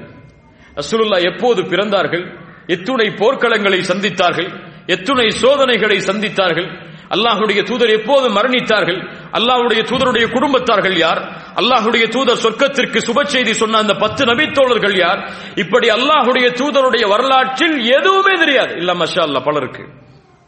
ஆனால் அவர்கள் என்ன சொல்லுவார்கள்? நாங்கள் ரசூலுல்லாஹ்வை எங்களுடைய உயிரை விட நேசிக்கிறோம் என்று. சுப்ஹானல்லாஹ். சொர்க்கத்திற்கு சுப செய்தி சொல்லப்பட்ட 10 நபித்தோழர்கள் யார் தெரியுமா பலருக்கு? இப்ப சஹாபாக்களை நேசிக்கிறோம் என்று சொல்வதெல்லாம் என்ன எனக்கு புரியல, நமக்கு புரியல. சஹாபாக்களை நேசிக்கிறோம், ரசூலுல்லாவை நேசிக்கிறோம் என்றால் ரசூலுல்லாவுடைய வரலாற்றை நேசிக்காமல் சஹாபாக்களை நேசிக்காமலா? சஹாபாக்களுடைய பெயர் கூட தெரியாமலா நேசிக்கிறோம்? உம்மஹாத்துல் முஃமினீன் எம்முடைய தாய்மார்கள் அவர்கள். எம்முடைய தாயின் மீது வைத்திருக்கக்கூடிய முஹப்பத்தை போன்று அல்லாஹ்வுடைய தூதருடைய மனைவிமார்களின் மேல் முஹப்பத்தை வைப்பது எம் மீது கடமை. தாய்மார்களுடைய பேரு தெரியாது. எந்த நிலைமையில் இருக்கோ இந்த சீரால? ஹிட்லரை பற்றி கேட்டால் தெரியும், அலெக்சாண்டரை பற்றி கேட்டால் தெரியும், முசோலினியை பற்றி கேட்டால் தெரியும். இப்படி வரலாற்றிலே இருக்கக்கூடிய அத்துணை வரலாற்றின் வீரர்கள் என்று நம்மால் சொல்லப்படுகின்ற அவர்களுடைய எல்லா வரலாறுகளும் தெரியும். ரசூலுல்லாஹ்வுடைய வரலாற்றை படிப்பதற்கு இன்னும் என் வாழ்க்கையில் நேரம் இல்லை, நேரம் கிடையாது. எங்க புரட்டுறது ரசூலுல்லாஹ்வுடைய சீராவை? எங்கேயாவது இந்த மாதிரி பயான் நடந்துச்சுன்னா போய் உட்கார்ந்தோமா, கேட்டோமா. அந்த பயான் நடந்ததுக்கு பிறகு கூட கேட்டா கூட அந்த பேர்கள் எல்லாம் நமக்கு தெரியாது. யோசிச்சு பாருங்க, நம்முடைய நிலைமை எப்படித்தான் இருக்குது. அந்த சஹாபாக்களுடைய தியாகம் எமக்கு கேட்கக்கூடிய கேள்வி, வமாதா கத்தம்த லிஹாதத்தீன். அதான் தல்ஹா தன்னுடைய ஒட்டுமொத்த உடம்பையும் தூதருக்காக அர்ப்பணித்தார். ஹம்சா இப்னு அப்துல் முத்தலிப் அப்படி ஒரு மிக கொடூரமான முறையில் ஷஹீதாக்கப்பட்டு தன் உடம்பை அர்ப்பணித்தார். முஸ்அப் இப்னு உமைர் கஃனுக்கு கூட வழி இல்லாமல் இந்த தீனுக்காக தன்னுடைய உயிரை பிரிந்தார். சுப்ஹானல்லாஹ். அத்துணை அந்த 7 அன்சாரி தோழர்களும் தூதரை விட்டு தூதரின் மேல் காஃபிர்களுடைய பார்வை விழுந்துவிடக் கூடாது என்பதற்காக தங்களுடைய உயிரை அர்ப்பணித்தார்கள். நானும் நீங்களும் எதை அர்ப்பணித்தோம் இந்த தீனுக்காக? காலையில ஃபஜ்ர் தொழும் போது ஒரு தூக்கம் வருமே, அந்த தூக்கத்தையாவது அர்ப்பணித்தோமா? தூக்கத்தையாவது அர்ப்பணித்தோமா? கிடையாது. துஹருக்கு அதான் சொல்லும் போது வேலை இருக்குமே நம்முடைய ஆபீஸ்ல, அதை அர்ப்பணிச்சோமா? கிடையாது. ரசூலுல்லாஹி ஸல்லல்லாஹு அலைஹி வஸல்லமை பாதுகாப்பதற்காக தங்களுடைய உயிரை அர்ப்பணித்தார்கள் நபித்தோழர்கள். ரசூலுல்லாஹ்வுடைய ஒரு சுன்னாவை பாதுகாப்பதற்காக ஒட்டுமொத்த உலகமும் தயாராக இருந்த நபித்தோழர்கள் மத்தியில். ஆனால் இங்க ரசூலுல்லாஹ் இசையை தடை செஞ்சாங்க, ஆனா நாங்க கேட்போம். ரசூலுல்லாஹ் தாடி வளர்க்க சொன்னாங்க, நாங்க வளர்க்க மாட்டோம். சுப்ஹானல்லாஹ். கண்ணியத்துக்குரியவர்களே, அல்லாஹ் எம்மை பாதுகாப்பானாக. இல்முடைய சபையை நோக்கி விரையுங்கள். கல்வி அதுதான் நம்முடைய அறியாமையை நீக்கும். கல்வியை கற்றுக்கொள்வதற்கு நாம் முன்னேறவில்லை என்றால் இந்த அறியாமை நம்முடைய மரணம் வரை தொடர்ந்தே இருக்கும். அல்லாஹ் அதை விட்டு நம்முடைய சமூகத்தை பாதுகாப்பானாக. ரசூலுல்லாஹி ஸல்லல்லாஹு முடிவெடுங்கள், உறுதியெடுங்கள். இந்த நிமிடத்திலிருந்து, இந்த நேரத்திலிருந்து, இன்றையிலிருந்து ரசூலுல்லாஹ்வுடைய பிறப்பு முதல் இறப்பு வரை எல்லா வரலாற்றையும் நான் படித்து குறிப்பெடுத்து என்னுடைய குடும்பத்தார்களுக்கு நான் தெரிவிப்பேன் இன்ஷா அல்லாஹ். என்னுடைய பிள்ளைகள் ஏதோ சில ஆலிம்களிடத்திலே உட்கார்ந்து அல்லாஹ்வுடைய தூதருடைய வரலாற்றை படிப்பதற்கு முன்னால் என் பிள்ளைக்கு என் தூதருடைய வரலாற்றை நான் கற்றுக் கொடுப்பேன் இன்ஷா அல்லாஹ். இதுதான் பெற்றோர்கள் செய்ய வேண்டிய கடமை பிள்ளைக்கு. யார் அபூபக்கர் பிறந்து வளரக்கூடிய குழந்தைக்கு தெரிய வேண்டும், யார் உமர் தெரிய வேண்டும், யார் உஸ்மான் தெரிய வேண்டும், யார் தல்ஹா தெரிய வேண்டும், யார் சஅத் தெரிய வேண்டும் ரலியல்லாஹு அன்ஹும். இப்படி உருவாகக்கூடிய சமூகம் தன்னுடைய வரலாற்றை நெஞ்சில் சுமந்து அந்த வீரத்தோடு இந்த பூமியில் வசிக்கக்கூடிய சமூகம் உருவானால் மீண்டும் அழிந்த அந்த வரலாற்றை வெற்றியோடு கண்ணியத்தோடு இந்த சமூகத்திற்கு கொண்டு வரக்கூடிய நாள் ரொம்ப சீக்கிரத்தில் இருக்கும். இன்ன நஸ்ரல்லாஹி கரீப். அல்லாஹ் ரப்புல் ஆலமீன் இப்படிப்பட்ட வாக்கியத்தை எமக்கு தரட்டும். அல்லாஹ் ரப்புல் ஆலமீன் இந்த உஹதுடைய களத்திலிருந்து படிப்பினை பெறக்கூடிய சமூகமாக அல்லாஹ் ரப்புல் ஆலமீன் எம்மை ஆக்கட்டும். அல்லாஹ் எம்முடைய பாவங்களை மன்னித்து எம்முடைய சோதனைகளை அல்லாஹ் ரப்புல் ஆலமீன் நீக்கட்டும். ஜஸாக்குமுல்லாஹு கைரன். அல்லாஹ் ரப்புல் ஆலமீன் இந்த நாட்டிற்கு வரவைத்து இந்த நாட்டில் இருக்கக்கூடிய உங்களுக்கு அல்லாஹ் ரப்புல் ஆலமீன் எனக்கு கொடுத்த சில இல்மிலிருந்து சில விஷயங்களை கற்றுக் கொடுக்கக்கூடிய வாய்ப்பை அல்லாஹ் ரப்புல் ஆலமீன் அளித்தான். அல்ஹம்துலில்லாஹ். ஏற்பாடு செய்தவர்களுக்கும் இதற்காக உழைத்தவர்களுக்கும் அல்லாஹ் ரப்புல் ஆலமீன் இஹ்லாஸோடு அவர்கள் தங்களுடைய அமலை செய்து கொண்டிருக்கும் காரணத்தால் முழுமையான கூலிகளையும் முழுமையான அல்லாஹ்வுடைய உதவியையும் அவர்களுக்கு தரட்டும். ஜஸாக்குமுல்லாஹு கைரன். பாரக்கல்லாஹு லக்கும். அகூலு கௌலி ஹாதா அஸ்தக்ஃபிருல்லாஹ லீ வ லக்கும். அஸ்ஸலாமு அலைக்கும் வ ரஹ்மத்துல்லாஹி வ பரகாத்துஹு.